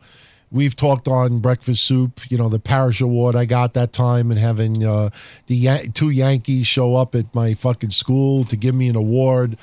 I still remember I remember two plays as a kid. One, I was playing center field. I caught a ball. I fucking threw it to second base, got a double play. We won the game, and I remember everybody on the team hugging me and all that. It was just the biggest, warmest feeling. And then I always tell you about this Al Bundy moment. Oh, it was incredible, man. I still think about it, and I get choked up a little bit because it was such an awesome. It was just the same year I got the Parrish Award. But that same year also, earlier in the year, I told you I struck out one time to end the game. And you're talking I was 12 years old. I took the fucking baseball bat. I threw it down the first base line. That's how angry I was. I almost hit the fucking first baseman, the coach. And they threw me out of the game. They suspended me for like a month. I couldn't play baseball or nothing. And I'm 12 years old. I threw the fucking bat down the fucking, yeah. And trust me, one video podcast coming up, I have friends that I played baseball with that I still talk to that I grew up with. And they were on the team. And I will have one of them on, and they will tell the story of me throwing the bat and getting thrown out of the game. So, yeah, we get a little Al Bundy moment with fucking DT. Yeah, that's awesome. That's kind of awesome. I love shit like that. You want to hear something fucked up? I wanted so bad to record it today. And I thought about it for a split second, and I was like, nah, I can't. There's no way. I went over a customer's house around 1 o'clock for lunchtime. And I had to pick up a check, drop off some insurance cards and everything. So I'm in his house. And he's like, you want an espresso? And I'm like, no, I got to get back to my office. Come on, have an espresso. Hang out a few minutes, whatever. So, like, fine. Now, this guy is about 70, greaseball Italian guy, Howard Beach, the whole 9 yards. And he's got security cameras in his house. And I did his taxes, so I know him a very long time. Sure. So I'm in the house, and we're drinking a little bit of espresso, and he's looking at his security camera. And he picks up his cup of coffee. He says, I'll be right back. And I see him walk to the front of the door. He opens up the door, and I swear in a stack of Bibles. Almost word for word, he says, can I help you? And he said it loud, so I knew something was up. And I'm looking from the table, and I see him outside, and he's yelling at someone. I'm looking at the security camera to try to see what it is. And it looked like some Puerto Rican guy. So he's like, can I help you? And, there was no response. And he says, hey, you wanted this? Then I fucking went to the door to see what happened. What happened is he got a UPS delivery. There was a box on his stoop. And apparently one of these porch pirates tried to walk up his steps to steal the package, and he spotted the person walking up the steps. So so I'm sitting at the table, and he's like, can I help you? Is this what you wanted? Next thing I know, he takes the fucking coffee, like a bad scene of Goodfellas, throws it in the fucking guy's face. The fuck out of you, motherfucker. You fucking steal my package, I'll cut you. And the fucking guy cursed him out. I swear to you, for a split second, I'm like, Patron, fucking get this shit on tape. Fucking guy's throwing hot coffee in the face of some fucking Puerto Rican fucking porch pirate. And the fucking guy ran away, and it was just so fast. It went so fast. But for a split second, I'm like, oh, I got to get this on fucking tape. Nice. Yeah, happened earlier today. You do have it on tape. It was on the security cam. It was on a security camera, but what am I going to say? Can I have the tape so I could put it on my? But man, like with like Italian stuff, like they call if I did, that would be a rat. You know what I mean? Like I can't. But man, when that happened, I my immediate reaction was, I got to grab the fucking. I couldn't record it. Yeah. Happened today. I actually was going to tweet about it at 1:00, but by the time I got back to my office and things got a little bit crazy, and then, not only do I have the business, I got to prepare for the shows. They put the history thing up, get the stuff. But yeah, Porch Pirates. You got to be careful, everyone. And I'm saying is, I don't care where you live in the world right now. Some of you out there probably never heard Porch Pirates before. What Porch Pirates are, and listen, it's not just Puerto Ricans, black, white, Asian, male, female. And I only said Puerto Rican because the guy looked like he was Puerto Rican. I mean, he looked like Puerto Rican. He looked like Chico from Chico and the Man. But you got to be very careful because what Porch Pirates do is they drive up and down people's blocks. Yeah. And what happens with UPS and the post office is when they order on Amazon, sometimes their signature not required. And they ring the bell, they leave the box on the porch, and they leave. They leave it on your stoop. And there's people that will just drive all day long in neighborhoods trying to spot packages that were left in front of people's houses, and they steal it. And Google it, Porch Pirates. It's fucking scary, scary shit. And sure enough, we came across, and they happen in the neighborhood. I've had other people tell me that they had packages stolen. They would say to Amazon, I never got my package. Yeah, no, it was left at your door. It ain't in my door. Right. Yeah, no bullshit. Porch Pirates. And real quick, just to talk about what we were talking about earlier, that Shinsuke Nakamura book, I ordered it on April 6th. Wow. They never sent me anything over it. Well, it's about to be released, so you should be getting it. Well, I hope so, but Jesus Christ, April 6th, it's been a couple fucking Why did minutes. you order it so soon? Because as soon as it came out, they said that it was dropping like the next month. I think they had to have pushed back the date. That's probably what happened. Spider Lewin posts a really good question. On the surface, people may say, nah. You think about it a little bit more, it's not so off. You think Sheamus is Hall of Fame worthy? I think he needs a couple of more years, but I think he's close. I think to WWE, he already is. Yeah. To us, to the fans, no. To WWE, absolutely. Mm-hmm. I think he's a couple more years, I would say, why not? He does a lot more than just wrestle. You know what I mean? Like he does a lot of, like speeches. Yeah, he does interviews and appearances and stuff like that. Like, I mean, I think as much as we don't like the guy, and as much as boredom he's brought us and stuff like that, the guy does go above and beyond behind the scenes. Like, you know what I mean? Like he's a hard worker. Yeah, he's a guy who puts in time. Whether we appreciate it or not is one thing, but he does work. He's not like a guy who's too busy to sign autographs for fans, Sasha Banks. So I mean, it's one of those things that kind of give us respect. Yeah. No, I see. Everyone needs to realize you can't just look at what you see on the camera. Right. I mean, it's really what it is. There is a shitload of time and invested behind the scenes, trying to be a role model, helping kids, charities, Make-A-Wish, publicity, appearances. And when you usually see, hey, WWE visited this school or they visited here, and almost all the time you always see Sheamus there. Yeah, he puts in the time. He puts in the time. Whether you love him or hate him, he does love wrestling, the business, and all facets of it. So, like I said, to the fans, he's probably not a Hall of Fame candidate, but to WWE, absolutely. And I don't think he has many years left. I mean, we've heard about the scares of spinal stenosis, so I don't think he has many years left. I think when everything is said and done, WWE will put him in. I mean, will it be up for debate?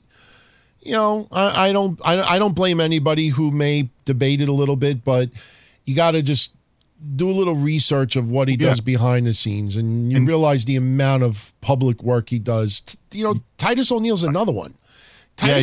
You can't forget Titus O'Neil too. Titus O'Neil's a guy on screen. He is what he is, but all the shit that he does behind the screens, all the ambassador stuff that he does, he's a hard fucking worker. Yeah. I mean, it's the WWE Hall of Fame. It's not just wrestling. It's WWE, and WWE is an entertainment company. There's a lot more than just what you see inside the ring. So, Mark Ness, down the line, do we see a match between Miz and Maryse versus Daniel Bryan and Brie? Sure. I'm cool with that. I don't know if it'll happen, but I'm down with that. If they can do Miz and Maryse versus the former John Cena and Nikki Bella Cena, then sure, why not? I could see the vignettes and everything. Sure. Yeah, that's cool. Matter of fact, more people wanted to see Daniel Bryan versus Miz than John Cena versus Miz. That's true. That's absolutely true.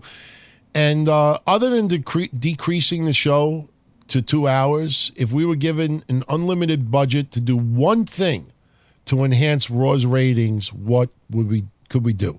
Examples: Pyro, new writers, add one talent, better music.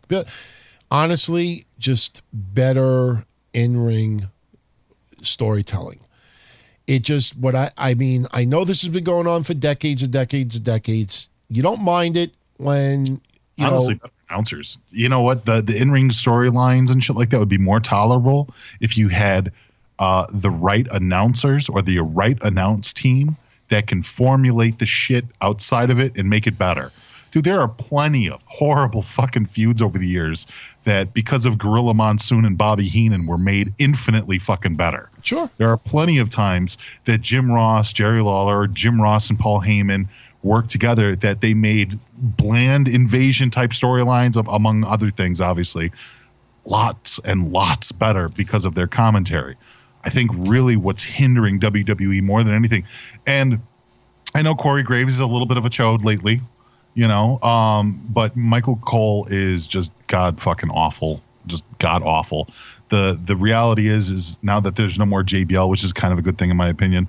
I still don't understand why they don't fucking pair up Jesus Christ, Mauro Ranallo, Corey Graves, and Tom Phillips. Yeah. I don't know. I just see that as a lot of fun. Or even who else that was freaking out? Not Mauro Ranallo, somebody else. Were you surprised that I chose Tom Phillips as my number one announcer for the first half of 18?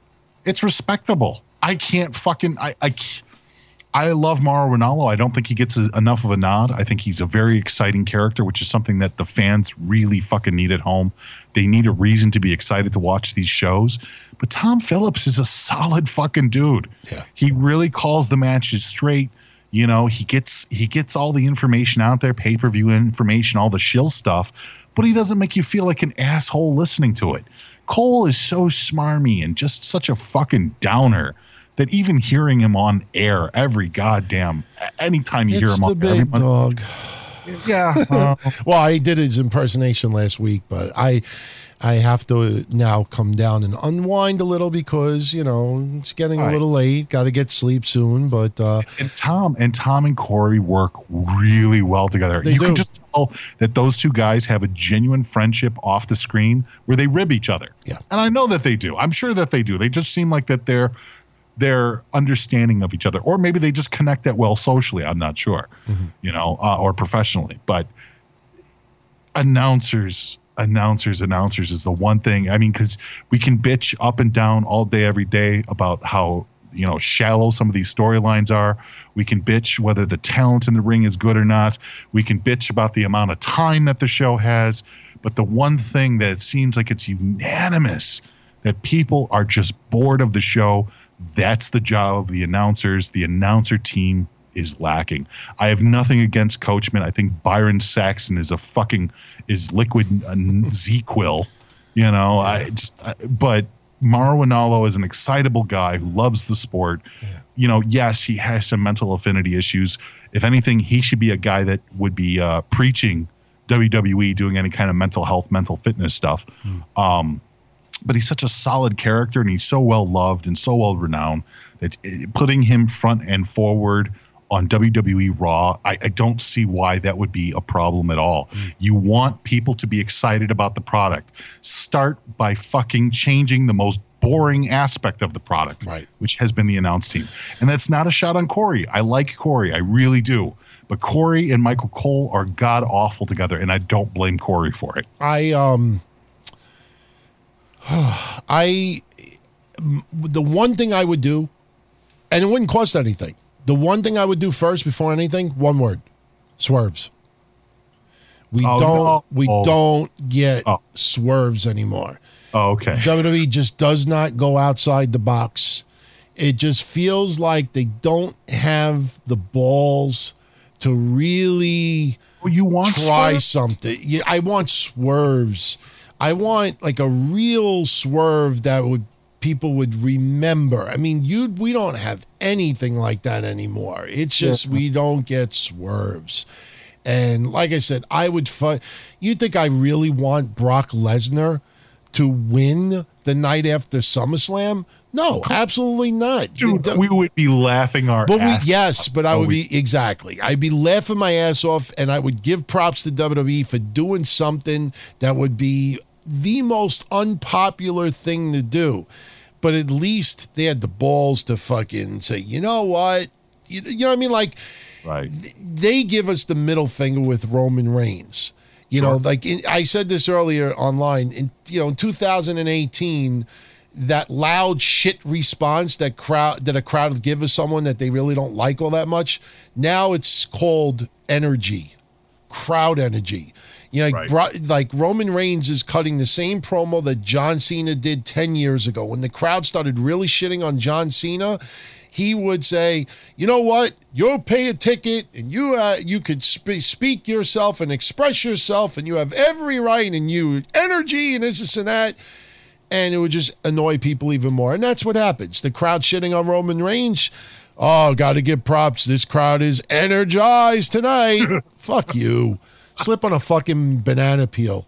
Yeah, or some Samoan food or something. Just fucking, I don't mean that literally. Some Samoan food, yeah. Just some poi. Yeah, he likes poi. Yeah, slip on some poi. Poi. By the way, fuck you to the person that sent you guys that video that there's a challenge now where you play some type of song in a car and you open the door and you start like walking as the car's rolling with nobody in it. I've already done that. Didn't she see my video online? No. But somebody posted a video to you earlier and because it showed up on my feed, I said, all right, let me watch it. So I'm watching. I swear on God, I had next to me my fucking, like my beef dinner and stuff, a teriyaki shit. And I see this guy like dancing and he's walking out. And next thing I know, he pulls his pants down and starts shitting everywhere. Did you see that video? I'm like, What the fuck was that? It's on the feed. It's on your feed. The guy was making fun of my my shoe farts. You'll see it on your feed on your Facebook. The guy there's some horrible music playing and he's dancing and the car door is open and the car's rolling. The next thing you know, didn't even give you. It was so fast, like.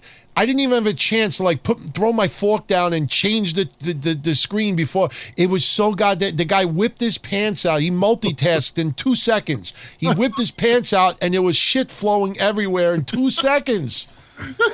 It's on your Facebook page. I didn't comment on it, but I was like, wow, that fucking just ruined my dinner, man. I love our fans, DT. Oh, shit. I love them too. Shout out to everybody, seriously. And I'm telling you, everyone, if you've never tried our Patreon, patreon.com/Don Tony. I will tell you, it's July 31st. If you're going to sign up, wait till August 1st because they charge the 1st of every month. And if you sign up on the 31st, they're going to charge you again on the 1st. Now, I will say this to Chris Harris and everybody else. If you sign up 2, 3, 4, 5 days before at the end of the month, and you're going to get charged again 3, 4, 5 days later, I will always PayPal you the money back immediately. I will not allow anyone to be double charged. I mean, I will say I have contacted some people in the past like, DT, keep it. But, for everybody listening, sign up on the 1st. Sign up for a month. $5, hundreds of hours of what we're doing now, hundreds of hours of Kev Castle doing his solo show. There's a lot of other shit going on there. You could check out the first video blog that I did. Going to start doing more next week. Yeah. And I'm doing it as Don Tony. People been asking me, when are you going to do video blogs? I said, okay. When are you going to do it with yourself on camera? I said, no problem. You want me to do it as myself, Don Tony, Deli Man? Everybody but 2 people said you got to dress up like you did with Don Tony. Yeah. So me, I wear reading glasses. I don't wear glasses all day long, but I wear reading glasses. I can't read what's on my computer screen without glasses. So I said, okay, if I'm going to wear the Gotti shirt and the suit and the sunglasses doing the vlogs or the video podcasting. I got to ask. Yeah. I got to ask something. And I've never asked you this. And I would have never asked you this because I think this might be unacceptable to ask Italians this, but I got to ask. Do you talk with your hands? Yes. I swear to God. I kid you not, and I didn't do this on purpose. As you're saying that, when I just said I kid you not, my right hand is doing like a karate chop, where with my thumb inside, and I'm actually, every word is going up and down like, I kid you not. I do talk with my hands. You will see that. But I needed to get prescription sunglasses, because if I wear sunglasses doing a Don Tony character, podcasting, I can't see the computer screen. So I had to get prescription sunglasses made up. I'm waiting for them. I ordered it from Glasses USA about a week ago. It's going to take another week or 2. As soon as I get those glasses, we're going to start the shit up. And it's not going to just be video podcast, me and my office thing here. I'm going on the road. Some people want me to show Scumbag Alley, where I used to get blowjobs when I was a teenager. I'm going to fucking go in my own stomping grounds.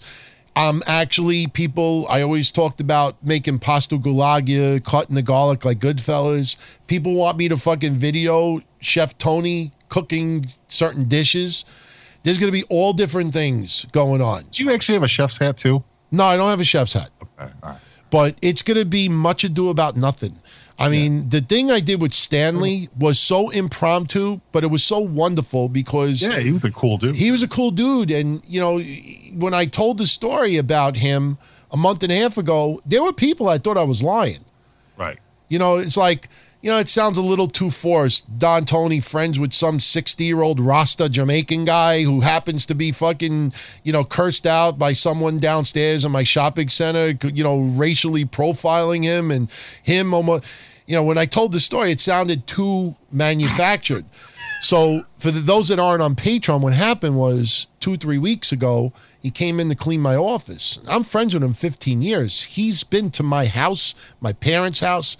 You know, I've had dinner with him, and he's a Jamaican 60-something-year-old guy with the fucking big hat and the fucking dreads and everything. And I looked at my phone and I said, you know what? Let me fucking ask him if he wants to shoot a little video. I told him about podcasting. He had no idea what it was. And I said, you want to just have a chat? So I turned it on, 15 minutes, had a conversation. He told the story about what happened, word for word, exactly what I said. And we talked about race relations and this and that. And it was just very raw. And what's fascinating about that video, and I know a lot of people caught on about it, was this guy is a Jamaican, you know, with big dreads, missing teeth, who has been racially harassed throughout his life. And he and I are talking, and if you watch it, you could see he's very reluctant in really speaking out because he's talking to an Italian white guy. Yeah. And when I said to him, Stanley, we've been friends 15 years. Say exactly how you feel. And he fucking opened up. And it put a little, you know, like chill in me, you know, like, you know, that was powerful, man. Wow. And it was just, it's a very unique thing. And, you know, I'm going to do that. He had a real calm demeanor, too. Like, I mean, he didn't come off as very abrasive or nothing like that. He was he's a very nice guy. And look, people wanted to see where John Gotti used to live. They want to see my neighborhood. They want to see certain areas, you know. So these vlogs are going to be much ado about nothing. It's going to be random shit. And they're all going to be short. 10 minutes, 15 minutes most. And the reason why I'm keeping them short is because one vlog will have to do with Trump. One vlog will have to do about baseball playoffs. One vlog. That's nice about it is you're splitting it up into different categories. So you pick and choose what you want to see. And it's all going to be on Patreon. That's very true. And, this is the thing, we're all one very tight-knit family there. People out there overseas in the United States want a little, view of what our lives are about. It's not invasive. I'm not going to do anything invasive. And, so look, if I'm looking outside and there's something going on in my yard or something like that, and it's cute and it's not, like taping any other adults that don't want to be taped, I'm going to shoot it. You see something in the street that looks pretty funny, I'm going to shoot it.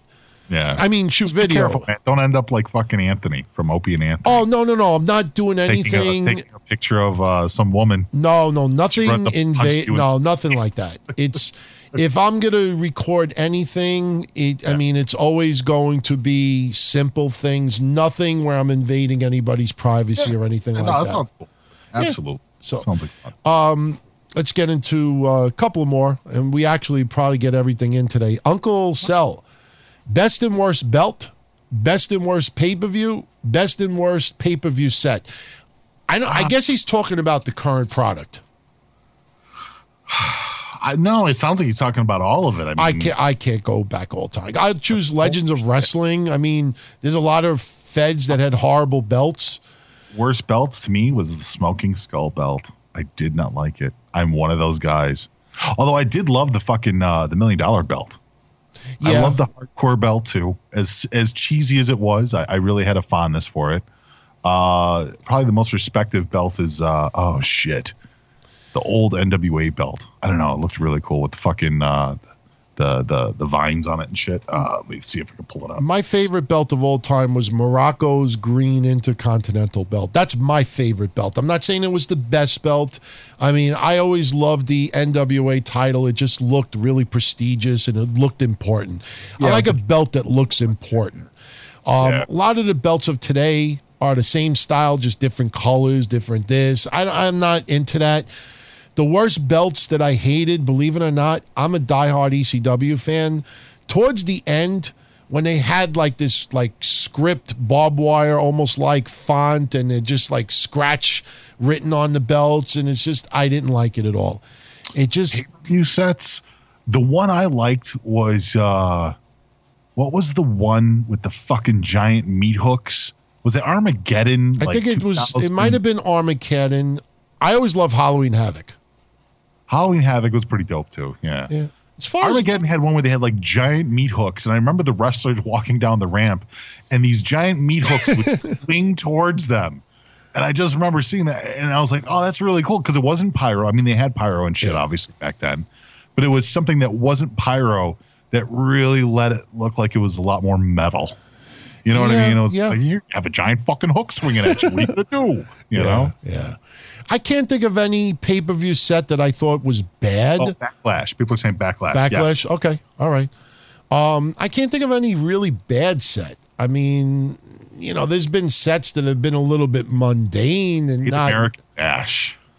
The WWE's version of Great American Bash was horrendous. Yeah, I guess you could go with that. Tuesday shit with Maria and the cyber lanes on the fucking... I forgot about that. Ugh. Yeah, that doesn't sound appealing. I don't remember it, but it doesn't sound appealing at all. Yeah. Shout out to the Texas Podcast Massacre. If you're into horror films, go give it a listen once. I think you'll be hooked.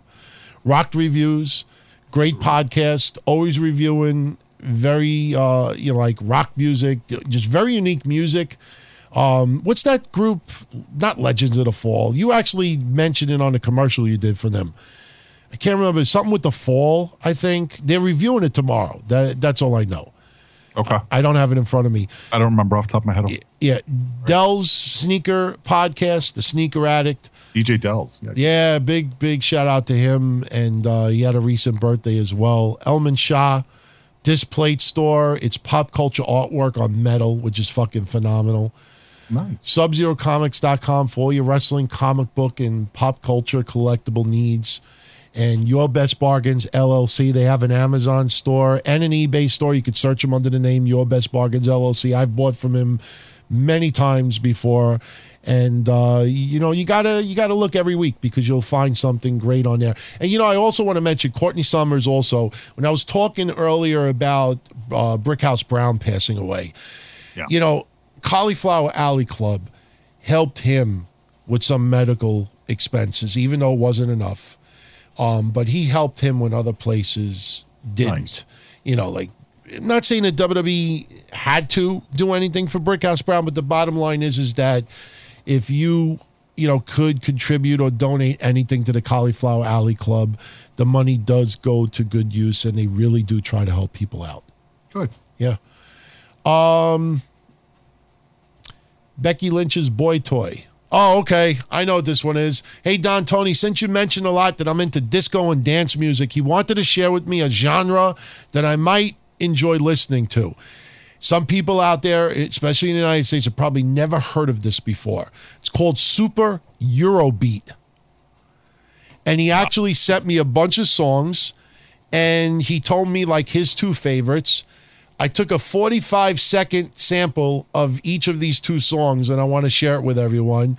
And you tell me what you think of it. All right. The first one is by a group called Dusty, or an artist called Dusty. It's called The Love Bite.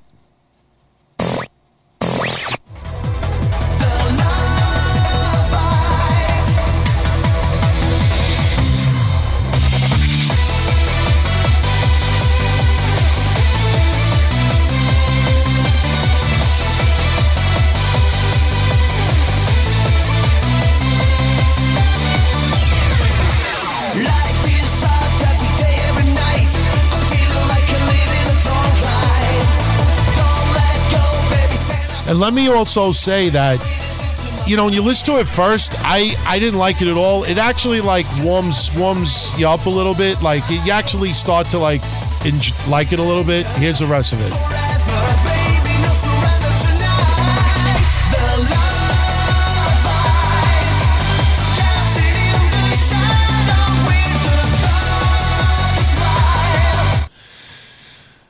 It's like a combination of, like the Italian disco, dance, rock music. So that's one. And the other one is called Freedom Ride by The Snake.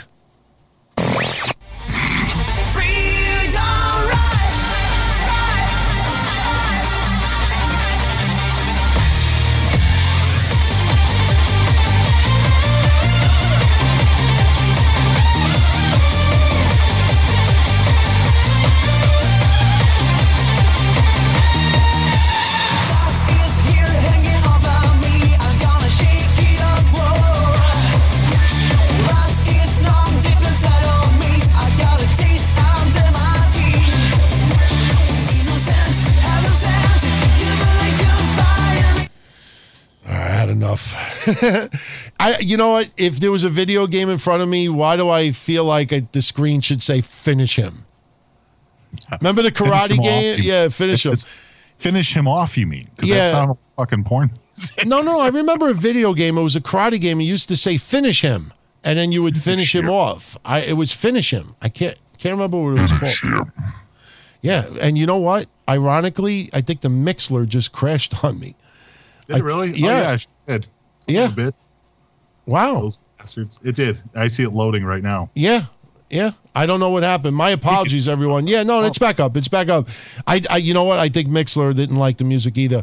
Look, I'm into like disco, dance music. I'm not into Euro stuff. I actually did like a little bit of Euro in the 90s.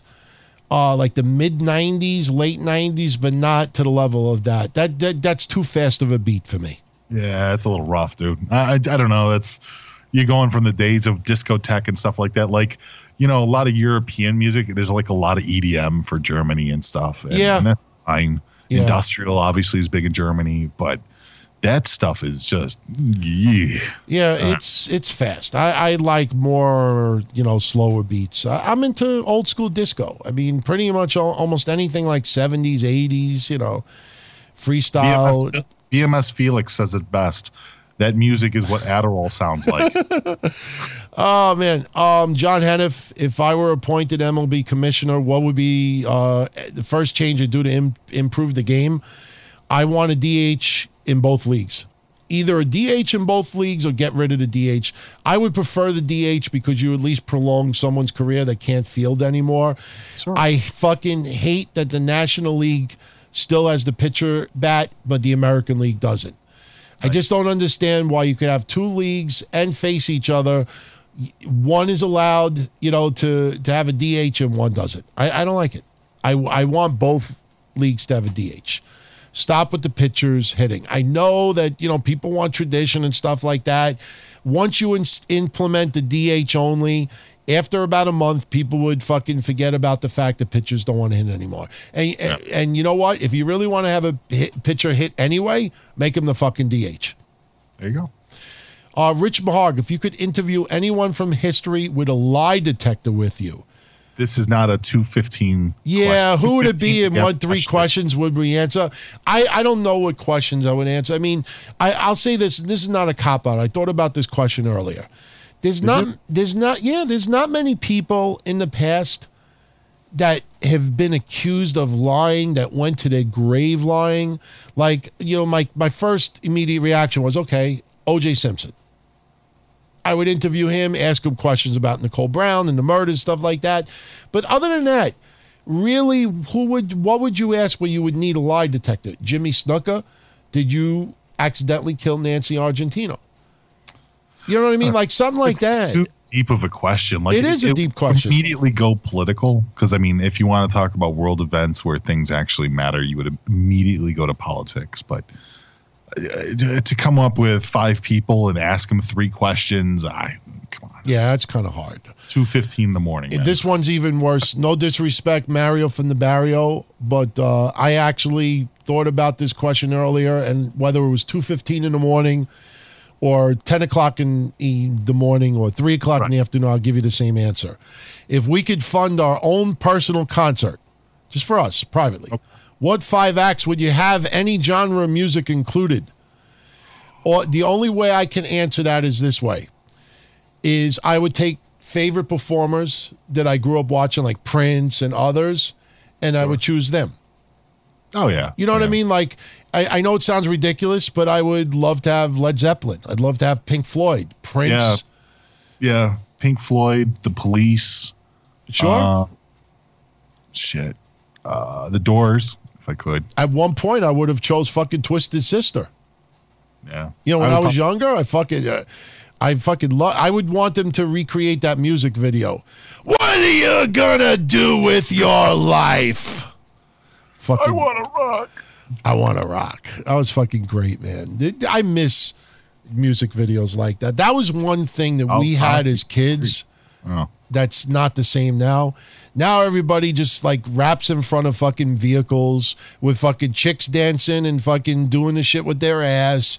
And they're wearing fucking, outrageous jewelry and talking about this and talking about that. But MTV killed all that shit though, too. I mean, MTV used to be a platform where people would perform like these great fucking magnanimous videos. I mean, as much as I'm not a big fan of Guns N' Roses, I respect the hell out of what they did for November Rain. Yes. That was a damn movie. Yeah. It's a fucking movie. Listen, one of the favorite things I used to love about ECW in November is when they would hype up their November to Remember events.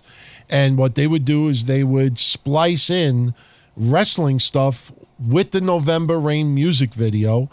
And you would watch, like November Rain, you would hear it. And you would see all of the storylines and the angles that were leading to matches at November to Remember. Yeah. And it's fucking phenomenal. If you go on YouTube and you type in ECW November Rain, watch a couple of those clips. You might not get it on YouTube, but was that Video Motion or Daily Motion? Yeah, Daily Motion. Yeah, too. do a regular Google search. If you've never seen those November Rain videos that ECW used to do, they were fucking awesome. It's probably one of the most favorite things that I ever enjoyed more than anything as far as wrestling goes, other than matches themselves. Oh, yeah. The November Rain ones, and they only did like 2 or 3 of them.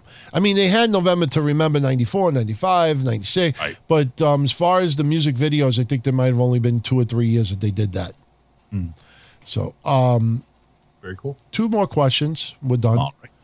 Also, Lashley did an interview recently talking about how he would love to face Lesnar in MMA and not pro wrestling. Honestly, I don't understand why WWE wouldn't consider it.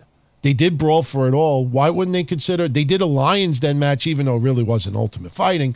Why not get Lesnar and MMA match in WWE? Yeah, why not? It's not a bad idea there, TT. I mean, you get hype. I think the reason why WWE would be afraid is because if someone gets their ass kicked, how do you recover from that in storylines? Because it's not a sanctioned fight. That's why. They can have a non-sanctioned MMA match in WWE. Why not? Yeah. They can find the ring. They can get the correct people involved into having a decent MMA match between Brock. I mean, people won't believe it anyways. They'll probably be like, "Oh, I was in WWE, so it's totally." But regardless, it's totally non-sanctioned. So I mean, why not? Yeah. Mega Man, what world leaders and peacekeepers do we feel could have easily turned good or bad with their personal life tragedies? For a few examples, if Kennedy survived the bullet, MLK and Malcolm X surviving, Hitler going to college, if Trump didn't win, Hillary did. Also, do I think an Operation Mockingbird is happening with media on both sides? He knows the question of left field. Let me answer it like this. As far as the media, the media is just, they've just gone out of control. They just don't hold back. They because Trump is very outspoken, they are very outspoken, and they justify the outspoken that Trump is outspoken. If you look at my pinned thread on Twitter, I said, I was brought up, a lot of ways with my parents, and one is always treat others how you want to be treated. Yeah. And, I also said, try to get someone to justify irrational behavior without pointing to other irrational behavior and watch the head explode. Yeah. People always act irrationally, and when you hold them to task, their answer is, well, this person does it. Well, this person did it.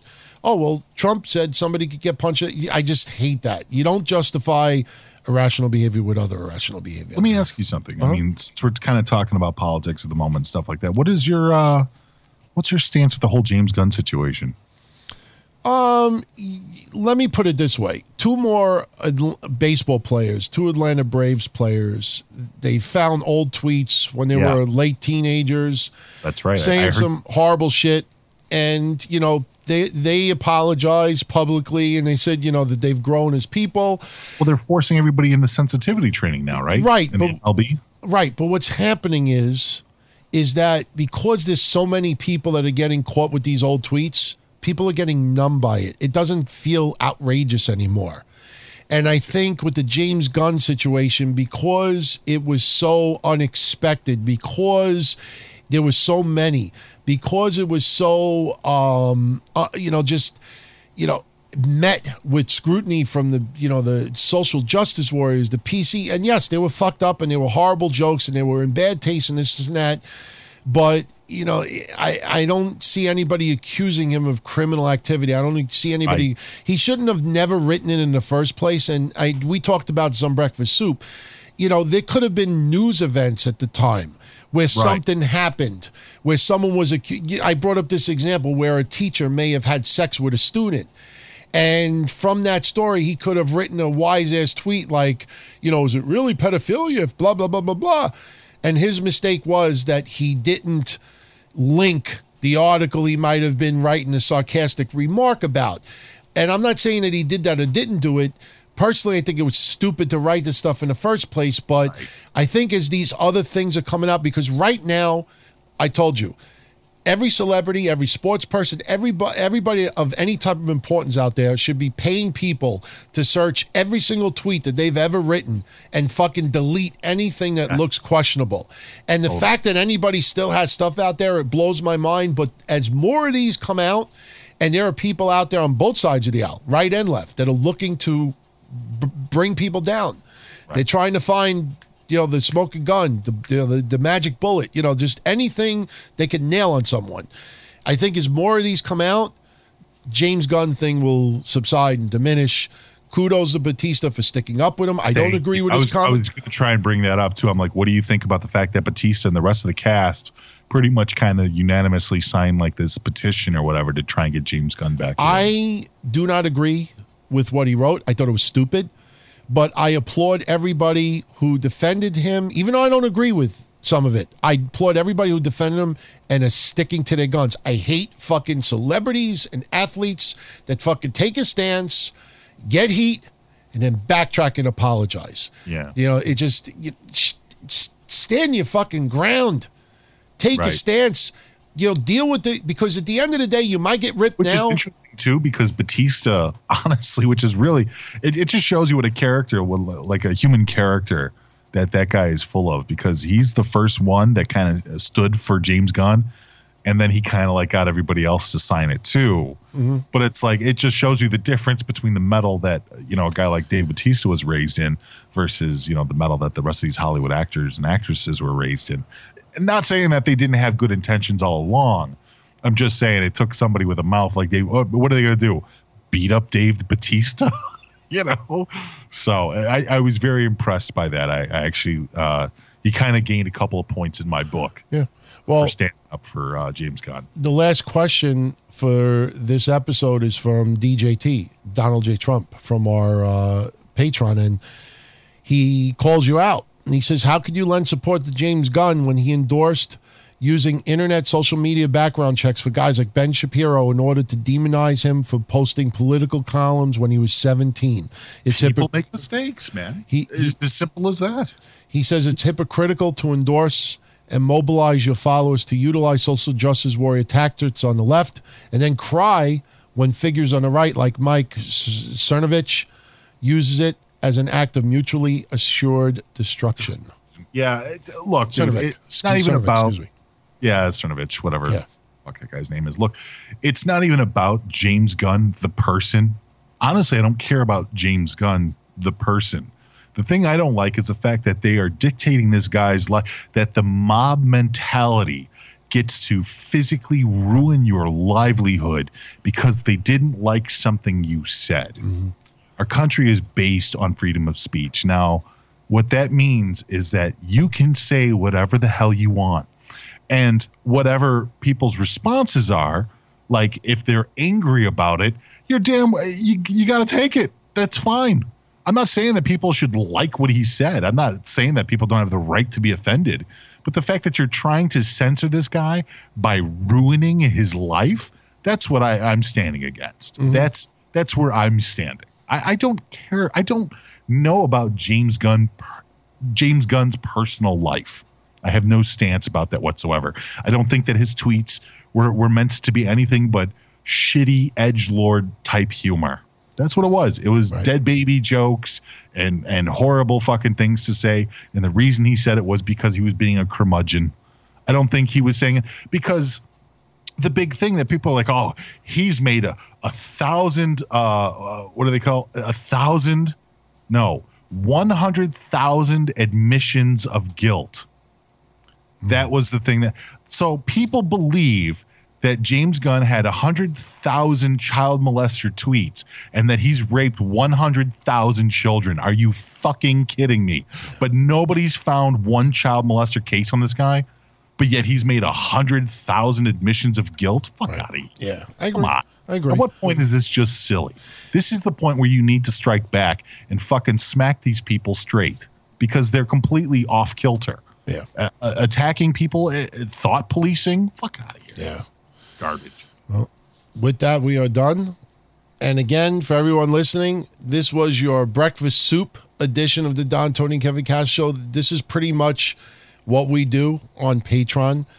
It's like you said earlier, we do get into news, obviously, but we also discuss, topics that are sent to us. We poll people as far as certain things, and it's not all wrestling stuff. There's a little bit personal mixed in, and next week Kevin Castle will take the helm. I will have the week off, and next week you will get a Castle Chronicles edition. Nope. And basically his setup is similar. It's just he's solo. He'll get into some news, he'll answer questions, and he'll tell a couple little personal stories with it. And it's a lot of fun as well. And this is what we do every week on Patreon, and we wanted to just, mix it up a little bit. Again, I know everyone out there has heard you and I do shows before on Monday, but this has a little bit of breakfast soup twist to it because of the questions sent in and the personal stuff and the various topics and discussions. And plus, we ended up going 3 hours and 15 minutes. Yeah. But, hey, at least I don't have to bug you on Wednesday. No. This was a pleasure. Themselves too. So. Yeah. Mish, pleasure as always. I will talk to you later this week. I'm going to look into the GoPro and a few other things, so we'll talk. All right, dude. All right, take care. Have a good night. Thanks again. Peace. Take care. All right, everybody. I hope you enjoyed this breakfast soup edition of the Don, Tony, and Kevin Castle Show. I will be back in 2 weeks. Remember, 2 weeks, August 13th. Kev will be on Monday. And for those on Patreon, I will put a thread up later on in the week, just like we did with this show, where you can post your questions for Kev to discuss. So we'll do that as well. If anybody that is a member of our Patreon or going to sign up later this week, Kev is doing an episode of Castle Chronicles this Thursday, so look out for that. The ad-free edition of the DTKC show will be up there later tonight. Breakfast with Blassie this Wednesday. I'm definitely doing a Breakfast with Blassie Wednesday, everybody. So I'm sure there's going to be some other topics going on that we didn't cover today. Maybe some fallout of certain things from today. Maybe your feedback. So definitely look out for that Wednesday. And that's it. For those listening live, if you're still up and you want to stick around for some really fun This Week in Wrestling History, stay tuned because you will get that right now. Support the Don, Tony, and Kevin Castle Show on Patreon. Get access to thousands of hours of back episodes. Get bonus episodes and exclusive shows. Castle Chronicles, Breakfast Soup, pay-per-view recaps, DVDs, beer koozies, tattoos, and more. Support the show that's entertained millions for over 16 years. Patreon.com/Don Tony. Once again, Patreon.com/Don Tony. Tune out with Nevia by Moen, the spa shower that offers double the coverage using about half the water, making it look, sound, and feel totally different. Learn more at moen.com/Nebia. New to Medicare? Start now. Go to myhealthpolicy.com to learn about some of the top-rated Medicare Advantage plans in your area, including plans for $0 a month in plan premiums, low out-of-pocket costs, and expansive provider networks. If you're thinking about a Medicare Advantage plan, myhealthpolicy.com is a great place to go to find a plan that meets your needs. Learn more about your options. Even talk with a licensed insurance agent. myhealthpolicy.com. New to Medicare? Go to myhealthpolicy.com. With myhealthpolicy.com, you can compare plans from some of the nation's top insurers. Start now to find a plan and apply online. myhealthpolicy.com makes it easy to find a Medicare Advantage plan in your area, including plans for $0 a month in plan premiums, low out-of-pocket costs, and expansive provider networks. My decision, my Medicare. myhealthpolicy.com.